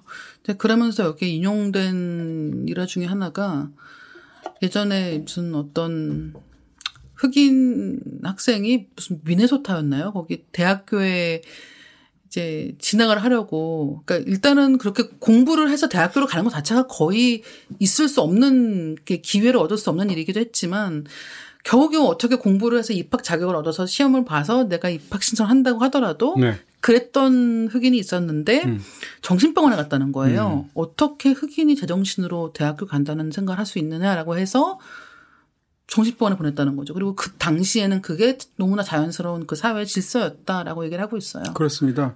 자, 지금 뭐 얘기가 완전히 종횡무진이라고 믿어주세요. 네, 종횡무진 되고 있는데 자, 그럼 일부 이제 벌써 1시간 훌쩍 지나서 네. 호모 사피엔스가 생태계에 미친 그 연쇄살인마적인 그런 네. 부분까지는 얘기를 해야 될 것 같아요. 그래야 네. 다음 시간에 말할 수 있을 것 같고요. 이 부분을 설명하는데 그 챕터 제목이 굉장히 재밌습니다. 대홍수예요. 그 대홍수가 없는데 대홍수라고 지었다는 것 자체가 우리가 이제 그 노아의 방주 네. 얘기가 있잖아요. 근데 또 유발 하라리 미들네임이 노아야. 노아 하라리더라고요. 네. 근데 어쨌건 사실 이 이름 보면서 개그 치고 싶어가지고 막 마음속에서 한 20가지 조합이 생기는데 지금 얘기 안 참으십시오. 하려고. 100번 참으면 네네. 인간이 될 수 있습니다. 여태까지 그나마 조금 말 잘한 거 다 소용없이 한 번에 안 하려고요. 안 할 겁니다. 상대가 오늘 또 김중혁도 아니고. 네. 근데 어쨌건 이 챕터를 보게 되면 이 호모 사피엔스가 정착하는 곳마다 인류의 지구의 생태계는 쑥대밭이 됐다는 네. 거예요. 대표적으로 예를 들면 호주의 인간이 처음 도달했을 때 호주들에게서 어떤 일이 벌어졌느냐. 호주들에게서는 인간이라는 종을 호모 사피엔스를 본 적이 없다는 거죠. 그래서 그 당시에는 거대 육상동물들이 굉장히 많았다는 거죠. 맞아요. 그 대목이 이 책에서도 굉장히 아름답게 묘사가 되고 있는데. 네. 그래서 과거에 그렇죠. 그 묘사도 굉장히 소설처럼 묘사하는데 호모 사피엔스가 처음 갔을 때 30kg 이상의 대형 동물, 육상동물이 24종이 있었다는 거예요. 근데 지금은 캥거루밖에 없다는 겁니다. 그러니까 나머지 23개의 종들이 완전히 이렇게 멸종이 되었다든지.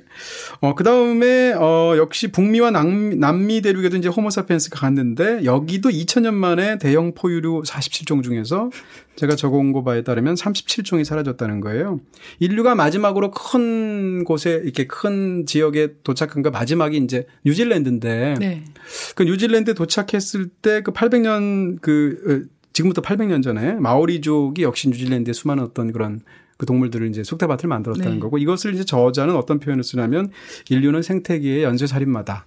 라는 그렇죠. 표현을 쓰는 거죠. 저는 이걸 보면서 어떤 생각이 드냐면 외계인 침공 영화 같아요. 화성 맞아요. 침공이나 이런 네. 영화, 인디펜던스 데이나 이런 거 보게 되면 외계인들이 와가지고 막 인류를 쑥대밭을 만들잖아요.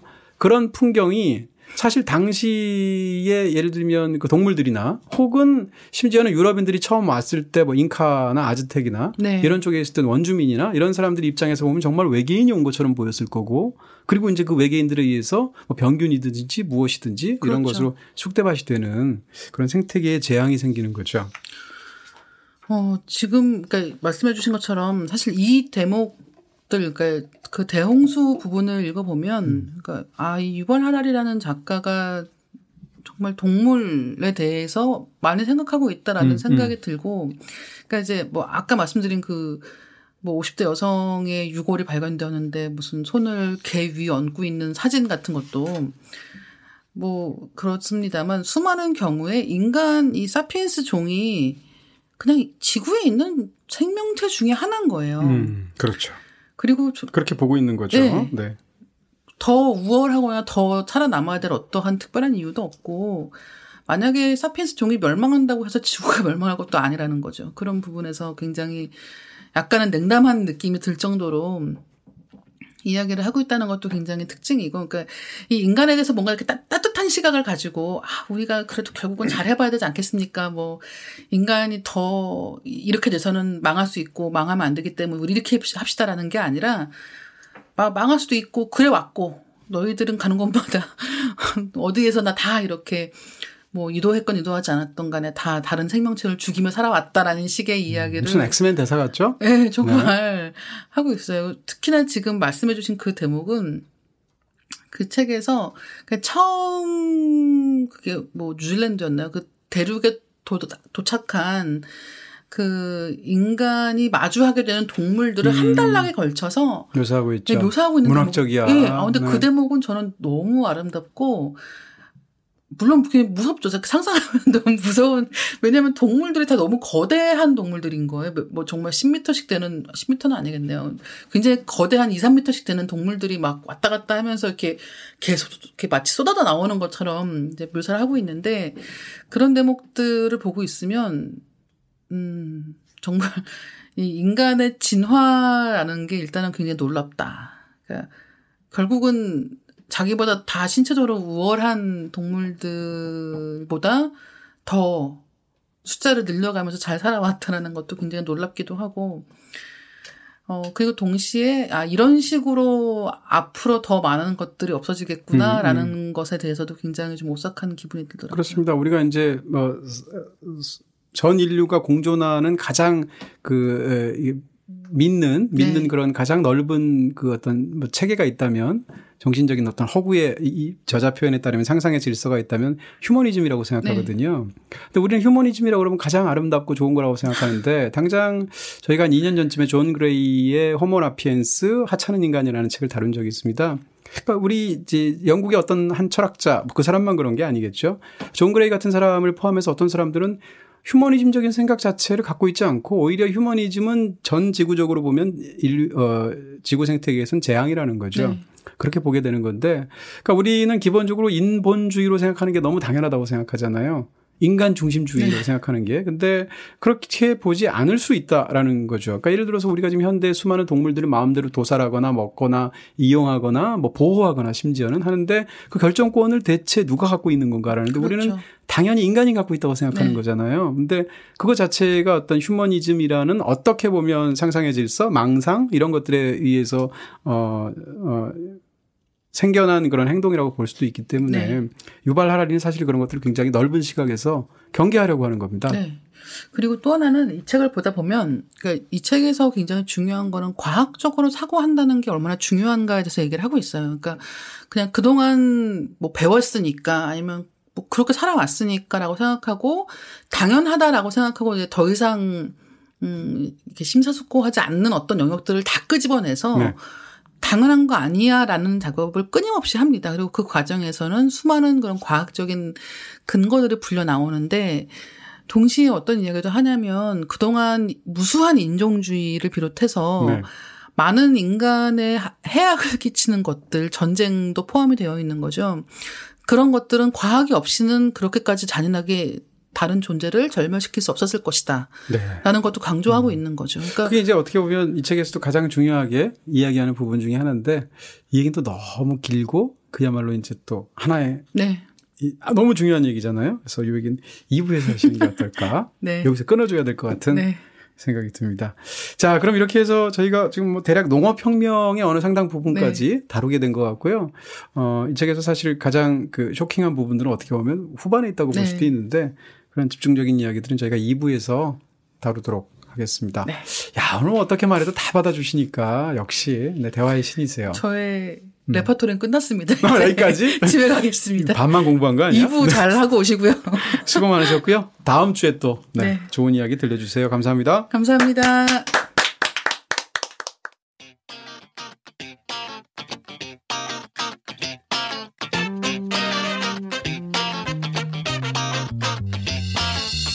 김중혁의 숏컷. 30살 여름, 종로 반디앤 루이스 한국 소설 코너에서 서 있던 내 모습을 기억한다. 나는 안 되는 걸까? 한참을 서서 움직이지 못하던 내 모습을, 글을 쓰고 책을 내는 삶은 멀리 있었고 점점 더 멀어지는 중이었다. 2년간 여러 공모전에 소설을 투고했지만 당선은커녕 심사평에서도 거론되지 못했다. 10대와 20대의 나는 나에게 너무 모진 인간이었다. 내가 나라는 이유만으로 미워하고 부당하게 대했던 것에 대해 그때의 나에게 미안하다고 말하고 싶다. 그 애에게 맛있는 음식도 해주고 어깨도 주물러주고 모든 것이 괜찮아지리라고 말해주고 싶다. 따뜻하고 밝은 곳에 데려가서 그 애의 이야기를 들어주고 싶다. 그렇게 겁이 많은데도 용기를 내줘서 여기까지 함께 와줘서 고맙다고 말하고 싶다. 숏컷 이번 주 초대 작가는 한국문학에 떠오르는 샛별, 웃으면 안 되는데 공감의 아이콘 최은영 소설가를 모셨습니다. 안녕하십니까? 안녕하세요. 네. 쑥스러우시죠? 네. 이 공교롭게도 이 방송을 녹음하고 있는 날에 어제, 그 전날에 텔레비전 프로그램에서 김연수 소설가라는 그런 분이 최은영 작가님의 쇼코의 미소라는 작품을 소개를 하시면서 공감의 아이콘이라는 닉네임을 주셨습니다. 그 방송 보셨나요? 네, 봤습니다. 어떠셨어요? 뭐랄까 너무 과분하게 칭찬해 주셔가지고 그냥 몸둘 바를 모르겠고 그리고 정말 감사하고 신기하고 그랬습니다. 텔레비전 보시면서 울 뻔했다고 얘기해 주셨는데 오늘 한번 울려봐야지.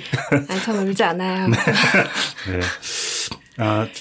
오프닝에 읽어드렸던 글은 작가의 말에서 두 단락을 제가 섞어서 이렇게 읽어드렸는데 이 작가의 말을 읽는데 저는 괜히 되게 짠하더라고요. 네. 모든 문청들이라면 분명히 한번 한국 소설 코너에서 난 안 되는 걸까? 이렇게 생각을 했을 거야, 아마. 근데 그런 장면이 떠올라서 다들 짠한 마음이 있을 것 같은데 이 작가의 말을 쓰실 때 기분은 어떠셨을까요?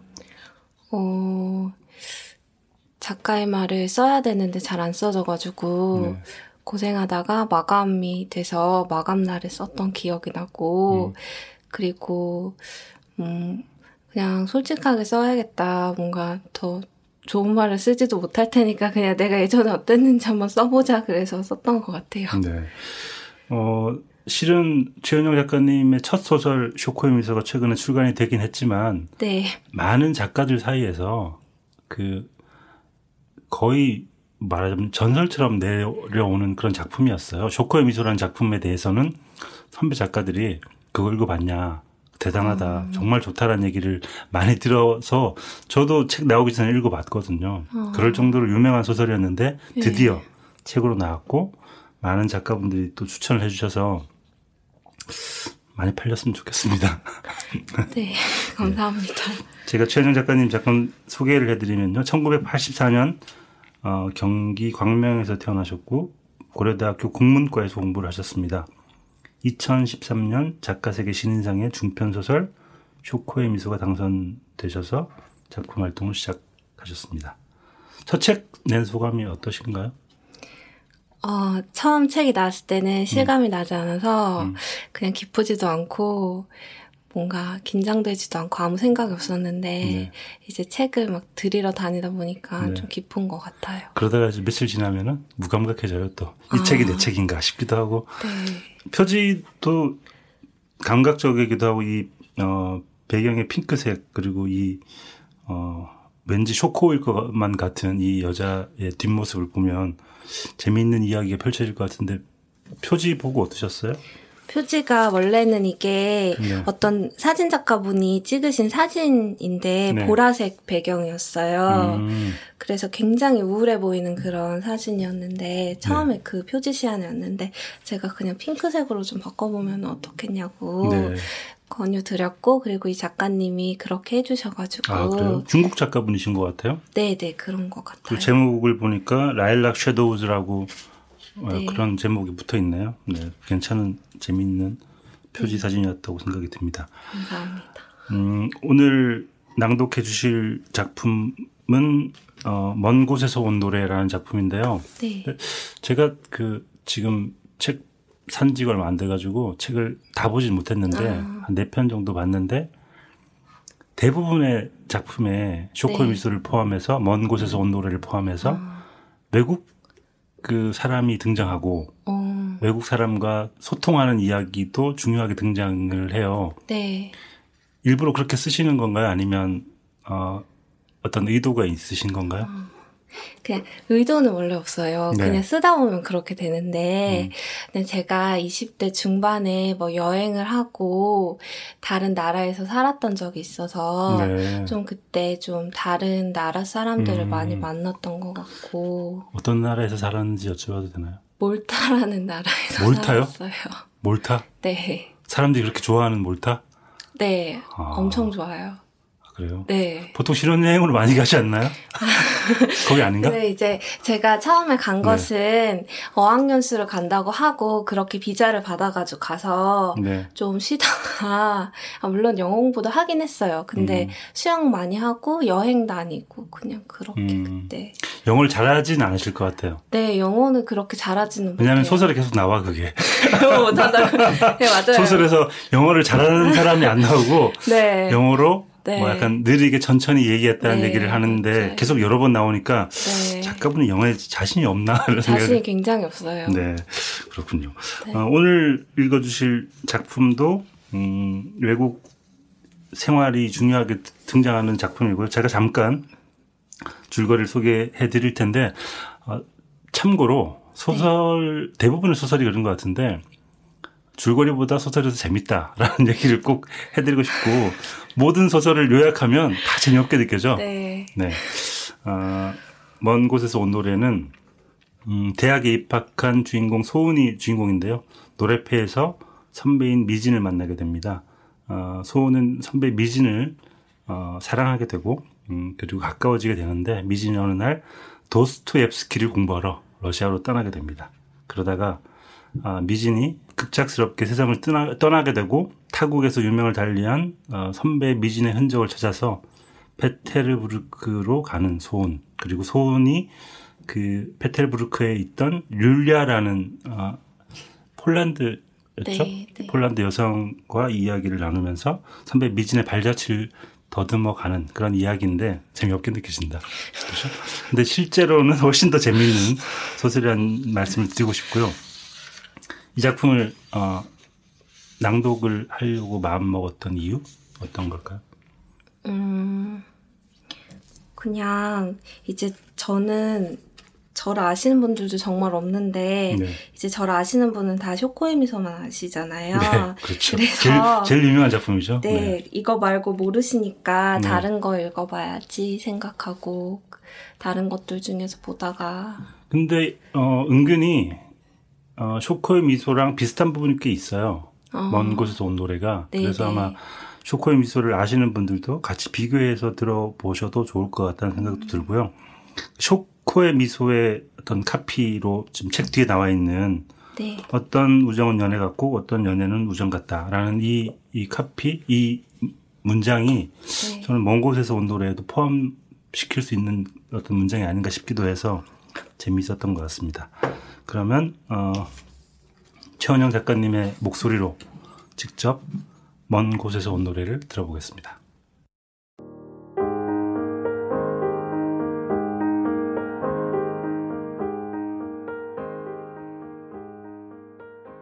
시간이 지나고 나서야 나는 선배가 우리 노래패의 학생운동 전통을 끊었다고 비난받는다는 사실을 알게 됐다. 이미 생명력을 잃어가고 있던 학생운동이 급속도로 무너지던 시기에 선배는 노래패 생활을 했다. 엄격한 선후배 문화, 남학생 중심으로 운영되는 집행부, 상명하복식 문화에 선배는 하나하나 문제를 제기했고 기존 구성원들은 그런 선배에게 질려버렸다. 형들이 물려주신 전통을 하나가 되어 지켜나가기도 어려운 상황에서 자신들이 보기에는 문제거리도 아닌 일을 붙잡고 기존의 운동 방식까지 비판하는 그녀를 고운 눈으로 봐주는 사람은 드물었다고 한다. 개인의 자율적 선택과 평등한 관계 맺음, 여성주의 교육을 주장하는 선배가 동아리를 떠나주기를 바라는 사람도 있었다. 절이 싫으면 중이 떠나면 되지 않느냐는 식의 말을 들으면서도 선배는 동아리에 붙어 있었다. 지금 생각해보면 고집불통의 독한 인간이라는 소리를 듣던 선배도 고작 20대 초반이었을 뿐이다. 여러 사람의 미움을 견디기로 마음먹었다고 하더라도 상처받을 수밖에 없었겠지. 자신을 지지하고 인정해주는 동료가 없는 내부에서의 투쟁이란 대체 얼마만큼의 용기가 필요한 일이었을까. 그날 로터리 횡단보도 앞에서 25 선배가 흘렸던 눈물은 분노가 아니라 그때까지 누적된 외로움이었는지도 모른다. 아마 선배가 러시아에 가고 나서 3달 뒤였을 거예요. 노래패 문 닫은 게. 그랬던 것 같아. 선배가 답했다. 대놓고 우리를 책망한 선배도 있었어요. 대부분은 실망한 내색도 안 했지만 그 사람들의 추억이 담긴 공간을 제가 너무 손쉽게 없애버린 것 같았어요. 어쩔 수 없었지. 그건 어쩔 수 없는 일이었어. 세상이 변했으니까. 선배는 바지 주머니에 손을 넣고 자기 그림자를 바라보고 있었다. 우리는 도스토옙스키 생가 뒤편 골목을 천천히 걸었다. 5월에 광주에서 어떤 일이 있었는지, 우리가 사는 사회가 얼마나 병들었는지, 대학에 와서야 토론할 수 있게 된 21의 아이들이 그게 너무 아프고 괴로워 노래를 불렀어. 어떤 선배들은 노래가 교육의 도구이자 의식화의 수단이라고 했지만 나는 우리 노래가 스스로에 대한 다짐이었다고 생각해. 나만은 어둠을 따라 살지 말자는 다짐, 함께 노래 부를 수 있는 행복, 그것만으로 충분했다고 생각해. 나는 우리가 부르는 노래가 조회 시간에 태극기 앞에서 부르는 애국가 같은 게 아니길 바랐어. 선배의 목소리가 작게 떨렸다. 진심을 말할 때 선배의 목소리는 언제나 조금씩 떨렸다. 선배는 말할 때 감정이 배어나오는 나약한 습관을 고치고 싶다고 말했었다. 마음이 약해질 때 목소리가 떨리는 버릇, 사람들과 잘 섞이지 못하는 성격, 느리게 걷고 느리게 먹고 느리게 읽는 기질, 둔한 운동신경, 사람들의 말과 행동에서 100가지 의미를 찾아내 되새김질하는 예민함 같은 것들을 선배는 부끄러워했다. 그런 약점들을 이겨내고 새로운 사람이 되어야 한다는 말을 하기도 했다. 선배가 생각했던 자신의 장점이 무엇인지는 모르지만 나는 선배가 스스로 약점이라고 여겼던 것들을 사랑했고 무엇보다도 그것들 덕분에 자주 웃었다. 정교회 성당에 거의 다다랐을 때 갑자기 소나기가 내려서 성당 맞은편 카페로 들어갔다. 해가 쨍쨍할 때는 땀이 날 정도로 더웠는데 비를 맞고 서늘한 실내에 들어서니 한기가 들었다. 글은 잘 될까? 잘 안 되고 무섭고. 뭐가 무서워. 한 번만 실수해도 기회를 영영 잃을 수 있으니까. 가장 두려운 건 변명도 못할 만큼 나쁜 작품을 쓰는 거예요. 얼마 전 망친 소설을 발표하고 부끄럽고 두려워 울지도 못했던 일이 떠올랐다. 인터넷에는 바로 악평이 올라왔고 그 단정적인 평가는 글을 쓰는 내게 달라붙어서 너는 여기서 조금도 나아질 수 없으리라고 말했다. 매 발표마다 적어도 안타를 쳐야 한다는 친구의 말이 떠올랐다. 나 나름대로 성실하게 책상에 앉아 있었지만 결과가 파울이면 아무런 변명을 할 수가 없었다. 공을 치기 전까지 내 공이 어디로 갈지 모른다는 생각이 나를 얼어붙게 했다. 네가 보여줬던 소설 생각난다. 나 러시아 가기 전에. 선배가 그거 보고 관두라고 했었죠. 굳이 어려운 길 찾아가지 말라고. 편하게 살라고. 자기는 19세기 소설 공부한다고 러시아로 가면서. 내가 웃었다. 네가 쓰는 글에 내가 나오니? 무슨 글을 쓰든 선배를 생각했어요. 잘 살펴봐요. 다 자기잖아. 건강은 어때? 이제 약 없이도 지내요. 햇빛 많이 보고 잠 많이 자고 이제 정말 괜찮아. 내가 많이 아팠을 때 선배는 거의 매일 내게 메일을 보내왔다. 약이 잘 듣지 않아요. 라고 메일을 쓰면 나도 그 약을 먹고 이겨낸 사람 알아. 프로작은 좋은 약이야. 효과가 더디게 나타나는 경우가 있대. 라고 바로 답했다. 내가 메일을 확인하지 않으면 선배는 국제전화를 했다. 소은아 라는 말 한마디에 참지 못하고 울기만 한 적도 있었고 회복할 수 있다는 말에 그런 번지르르한 소리 할 거면 전화 끊으라고 덜덜 떨며 화를 낸 적도 있었다. 나는 내 병을 지독한 구취로 기억한다. 아무리 이를 닦고 샤워해도 그 냄새가 몸에서 떠나질 않았다. 아침에 침대에서 몸을 일으키기 힘들었고 화장실까지 걸어가는 일이 불가능하게 느껴졌던 때도 있었다. 스스로에게 잔인할이 많지 근면했던 삶의 태도도 그 병 앞에서는 일말에 도움이 되지 않았다. 샤워하고 머리 말리고 옷 입고 밖으로 나가는 것만으로도 하루치의 체력과 정신력이 소진되었다. 나는 내 몸의 주인이 아니었다. 병원 복도 창밖으로는 길 건너 마로니에 공원이 보였다. 마로니에 공원 담벼락 위에 앉아 여한없이 노래를 부르던 21의 나와 약물 부작용으로 가만히 서 있다가도 무릎이 꺾여 주저앉는 24의 내가 같은 사람인가. 마로니에 공원에서 노래를 부르던 기억, 그 노랫소리, 웃음을 나는 잃었다. 실수로 꼬리칸을 자르고 앞으로 달려가는 기차처럼 예전에 내가 나라고 알던 사람을 나는 잃어버렸다.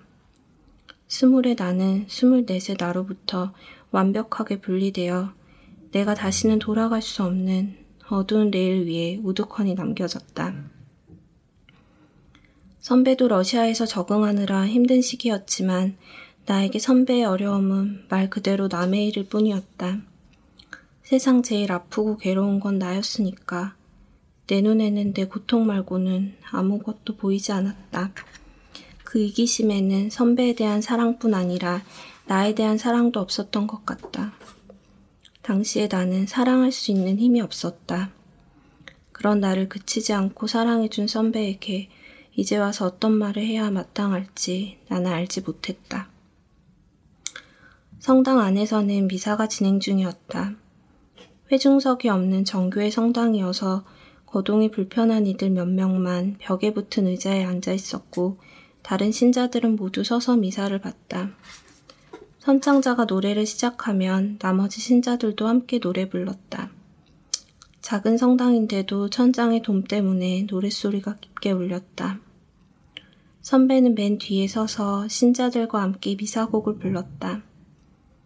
정교의 신자도 아닌 선배가 어떻게 미사곡을 부를 수 있는지 의아했지만 그들의 목소리 속에 선배의 목소리가 섞여 내 마음을 두드렸다. 우리를 불쌍히 여기소서, 우리에게 자비를 주소서. 선배는 내게 가까이 붙어 노래를 불렀다. 천둥치는 소리, 굵은 빗줄기가 성당 지붕을 두드리며 떨어져 내리는 소리가 들렸다. 나도 사람들을 따라 더듬더듬 그 노래를 불렀다. 선배와 내 목소리가 그 울림 속으로 아무렇지 않게 섞여 들어갔다. 비가 그치고 성당을 나와서 우리는 폰탄카 운하까지 걸어갔다. 관광객들을 태운 유람선이 지나갔고 우리는 서로를 향해 손을 흔들었다. 왜 배를 탄 사람들은 육지의 사람들에게 손을 흔드는 걸까? 우리는 운하 근처의 작은 담 위에 앉아서 운하의 맞은편 이삭 대성당의 금빛 돔을 구경했다. 길가에 가로등이 켜지고 지나가는 유람선도 전구에 불빛을 켰다. 네가 다시는 그렇게 고통받지 않았으면 좋겠다. 선배가 말했다. 네가 인생을 너무 심각하게 살지 않았으면 좋겠어. 마음대로 되는 일이 아니라고 해도 적어도 네가 노래를 부를 수 있는 사람이란 걸 잊지 않았으면 좋겠어. 내가 너에게 해줄 수 있는 일은 없지만 소은아. 선배는 선배가 가장 좋아하던 노래를 부르기 시작했다. 나를 슬프게도 부끄럽게도 했던 목소리로. 나를 보며 노래를 부르는 선배의 얼굴이 예전처럼 환하게 빛났다. 선배는 지금의 내 나이가 되지 못했다. 노래가 끝나고 사람들의 박수 소리가 들렸다. 나는 카세트를 끄고 귀에서 이어폰을 뺐다. 자동차가 지나가는 소리, 멀리에서 누군가 폭죽놀이를 하는 소리가 들렸다. 가로등 불빛이 운하 위로 흘러내렸다. 선배의 심장은 2009년 여름밤 아무 이유 없이 정지했다. 논문 심사를 앞두고 있었고 평소 만성적으로 필요했던 것을 제외하고는 특별한 건강상의 문제도 없었다. 32살의 객사였다. 순간적인 심장마비로 사망했으므로 아무 고통도 없으리라고 의사는 말했다고 했다. 고통 없는 죽음이었다는 사실이 아무런 위안이 될 수 없을 만큼 선배의 죽음은 많은 사람들에게 상처를 남겼다. 선배는 적이 많은 사람이었다. 선배의 이름을 말하는 것만으로도 치를 떨고 선배를 미워했던 사람들이 하나둘씩 장례식장에 와서 고개를 떨궜다. 내 손에는 율리아가 준 선배의 사진 몇 장이 들려 있었다. 여름 정원에서 아이스크림을 먹는 선배, 네바 강변 벤치에 앉아 눈을 감고 웃고 있는 선배, 도스토옙스키 생가 벽에 기대어 율리아를 기다리는 선배, 어느 카페 테라스에 앉아 무언가 말하려는 듯한 선배, 폰탄카 운하 옆 길가에 서서 유람선을 탄 관광객들에게 웃으며 손을 흔드는 선배, 율리아의 시선으로 본 선배의 모습을 나는 이리저리로 쫓았다. 잘 가요 선배.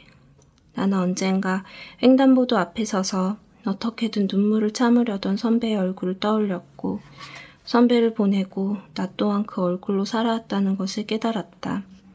최대한 무미건조한 인간이 되기를 바랐던 마음도. 안녕 소은아. 선배를 마지막으로 만났던 날 나에게 인사하는 선배에게 나는 웃어주지 못했다. 인생을 너무 심각하게 살지 말라는 선배의 말이 나를 어린아이 취급하는 잔소리처럼 들렸다. 내가 겨우 병에서 벗어나고 있을 때 무리를 해서 한국에 왔던 선배에게 나는 고맙다는 말조차 하지 않았다. 선배는 언제나 어른스러운 사람이고 나는 미숙한 데다가 아프기까지 한 덜 떨어진 인간이라는 자격지심 때문이었다. 선배의 애정 없이는 그 시간을 건너올 수 없었다는 것을 머리로는 알고 있었으면서도 그랬다. 나에 대한 선배의 끝없는 관심과 조언이 고마웠지만 그 고마움만큼이나 불쾌감도 커졌다. 선배가 나의 테두리를 짓밟고 나라는 공간을 무례하게 침입하는 것 같았다. 선배는 멀리에 있으면서도 내게 너무 가까웠다. 나는 나의 가장 추한 얼굴까지도 거부하지 않는 선배의 마음을 견딜 수 없었다. 나는 애초부터 사랑받는 것을 두려워하는 인간이었으니까.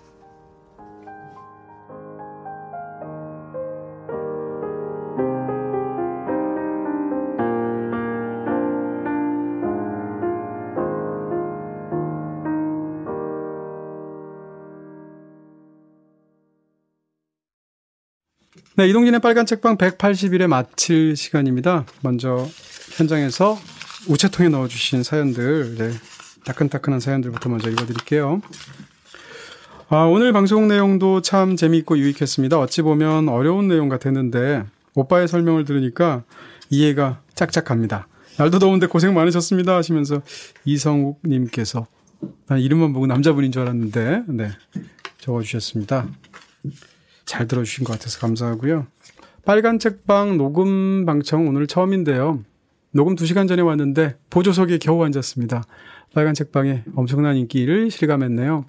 방송 만드시는 과정 보는 것도 신기했고 두 임자님들의 목소리가 방송에서 듣기만 하던 바로 그 목소리가 너무 똑같아서 깜짝 놀랐어요. 이게 당연한 거 아닌가요? 근데 뭐 보던 것과 얼굴이 달랐다든지 같았다든지는 모르는데 목소리는 당연히 똑같지 않은가? 네, 이런 생각이 들으면서 책 내용과 대화 내용이 모두 알차서 나중에 파일로도 꼼꼼히 다시 들어보겠습니다 하시면서 배연희 님께서 힘을 주셨습니다.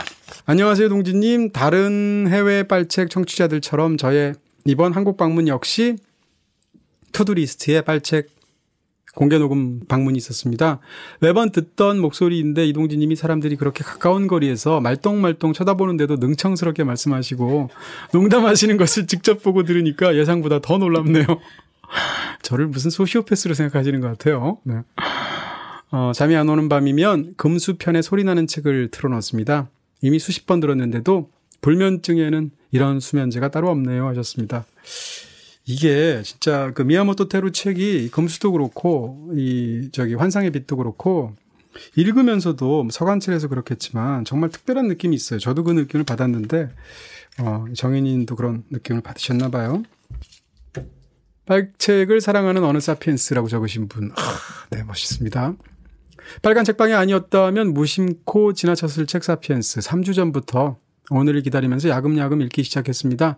잘 몰랐던 인류 문명사 이야기에 놀라기도 하고 약간 졸기도 하고 결과적으로는 그래도 재밌게 완독했습니다. 두 임자님의 논리 정연한 대화에 깨알 유머를 곁들여 듣고 있자니 이 여름 언제 더웠던가 잊어버릴 정도라고 적어주셨습니다. 빨책을 사랑하는 어느 사피엔스라고 적으셨는데 이 사피엔스 책을 사면 저자의 이 뭐라고 그러나 사인이 인쇄가 돼 있죠. 근데 저는 사실 인쇄된 사인 싫거든요. 근데 이거는 좋았어요. 뭐라고 써있나? From one sapiens to another. 야, 그래서 시적이다. 근데 역시 똑똑한 사람은 악필이구나 생각하면서 죄송합니다. 네. 인도 그녀라고 적으신 분인데요. 동진님 안녕하세요. 파이 이야기 편 듣고 제가 사는 동네 이야기라면서 파이에 사세요? 반가워. 이런 게 이제 정통 개그가 아닐까라고 생각하지만 사연 남겼던 인도에 사는 그녀입니다.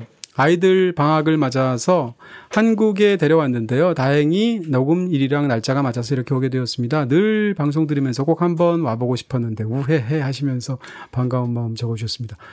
이거 그러면 파이 이야기 나왔던 그 인도의 거기 뿌띠체리가 아니고 뭐야? 뿌띠체리는 먹는 거죠.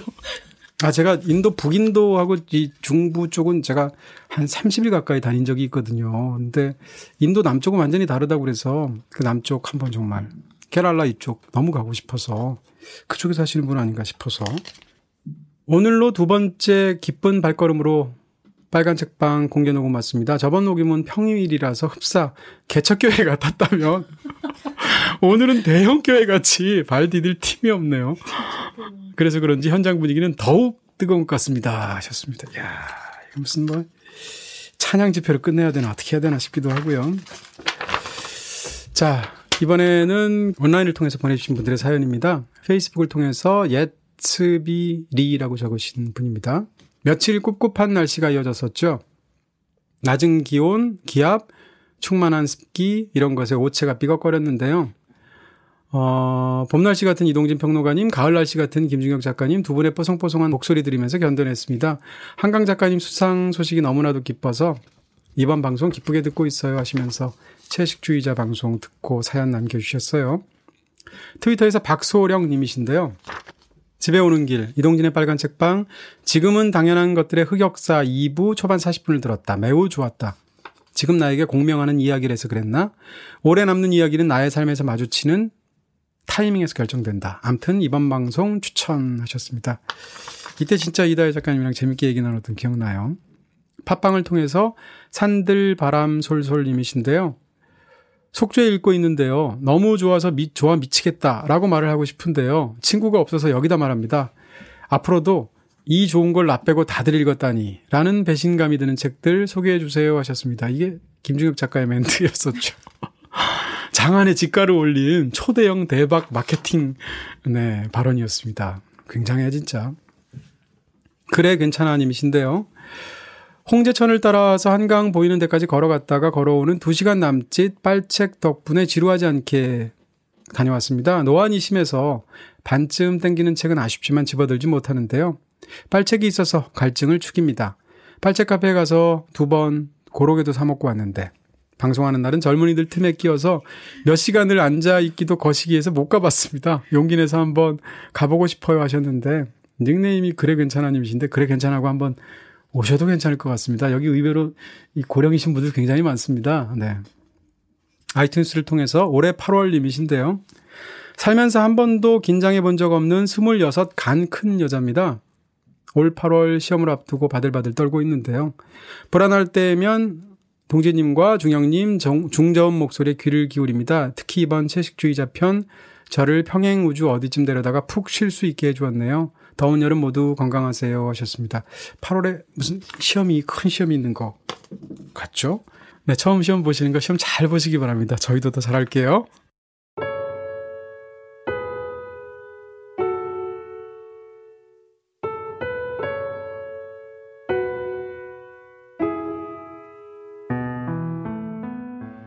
아름답고 쓸모없기를 김민정.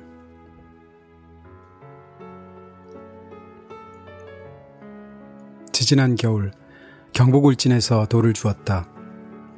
닭장 속에서 달걀을 꺼내듯 너는 조심스럽게 돌을 집어들었다. 속살을 발리고 난 대게의 다리 2개가 V자 안테나처럼 돌의 양옆 모래 속에 꽂혀 있었다. 눈사람의 몸통 같은 돌이었다. 야호 하고 만세를 부르는 돌이었다. 물을 채운 은빛 대야 속에 돌을 담그고 들여다보며 며칠을 지냈는가 하면 물을 버린 은빛 대야 속에 돌을 놔두고 들여다보며 며칠을 지내기도 했다. 먹빛이었다가 흰빛이었다가 밤이었다가 낮이었다가 사과 쪼개듯 시간을 반토막 낼 줄 아는 유일한 칼날이 실은 독일이었다. 필요할 땐 주먹처럼 쥐라던 돌이었다. 내게 던져진 적은 없으나 내게 물려본 적은 있는 돌이었다.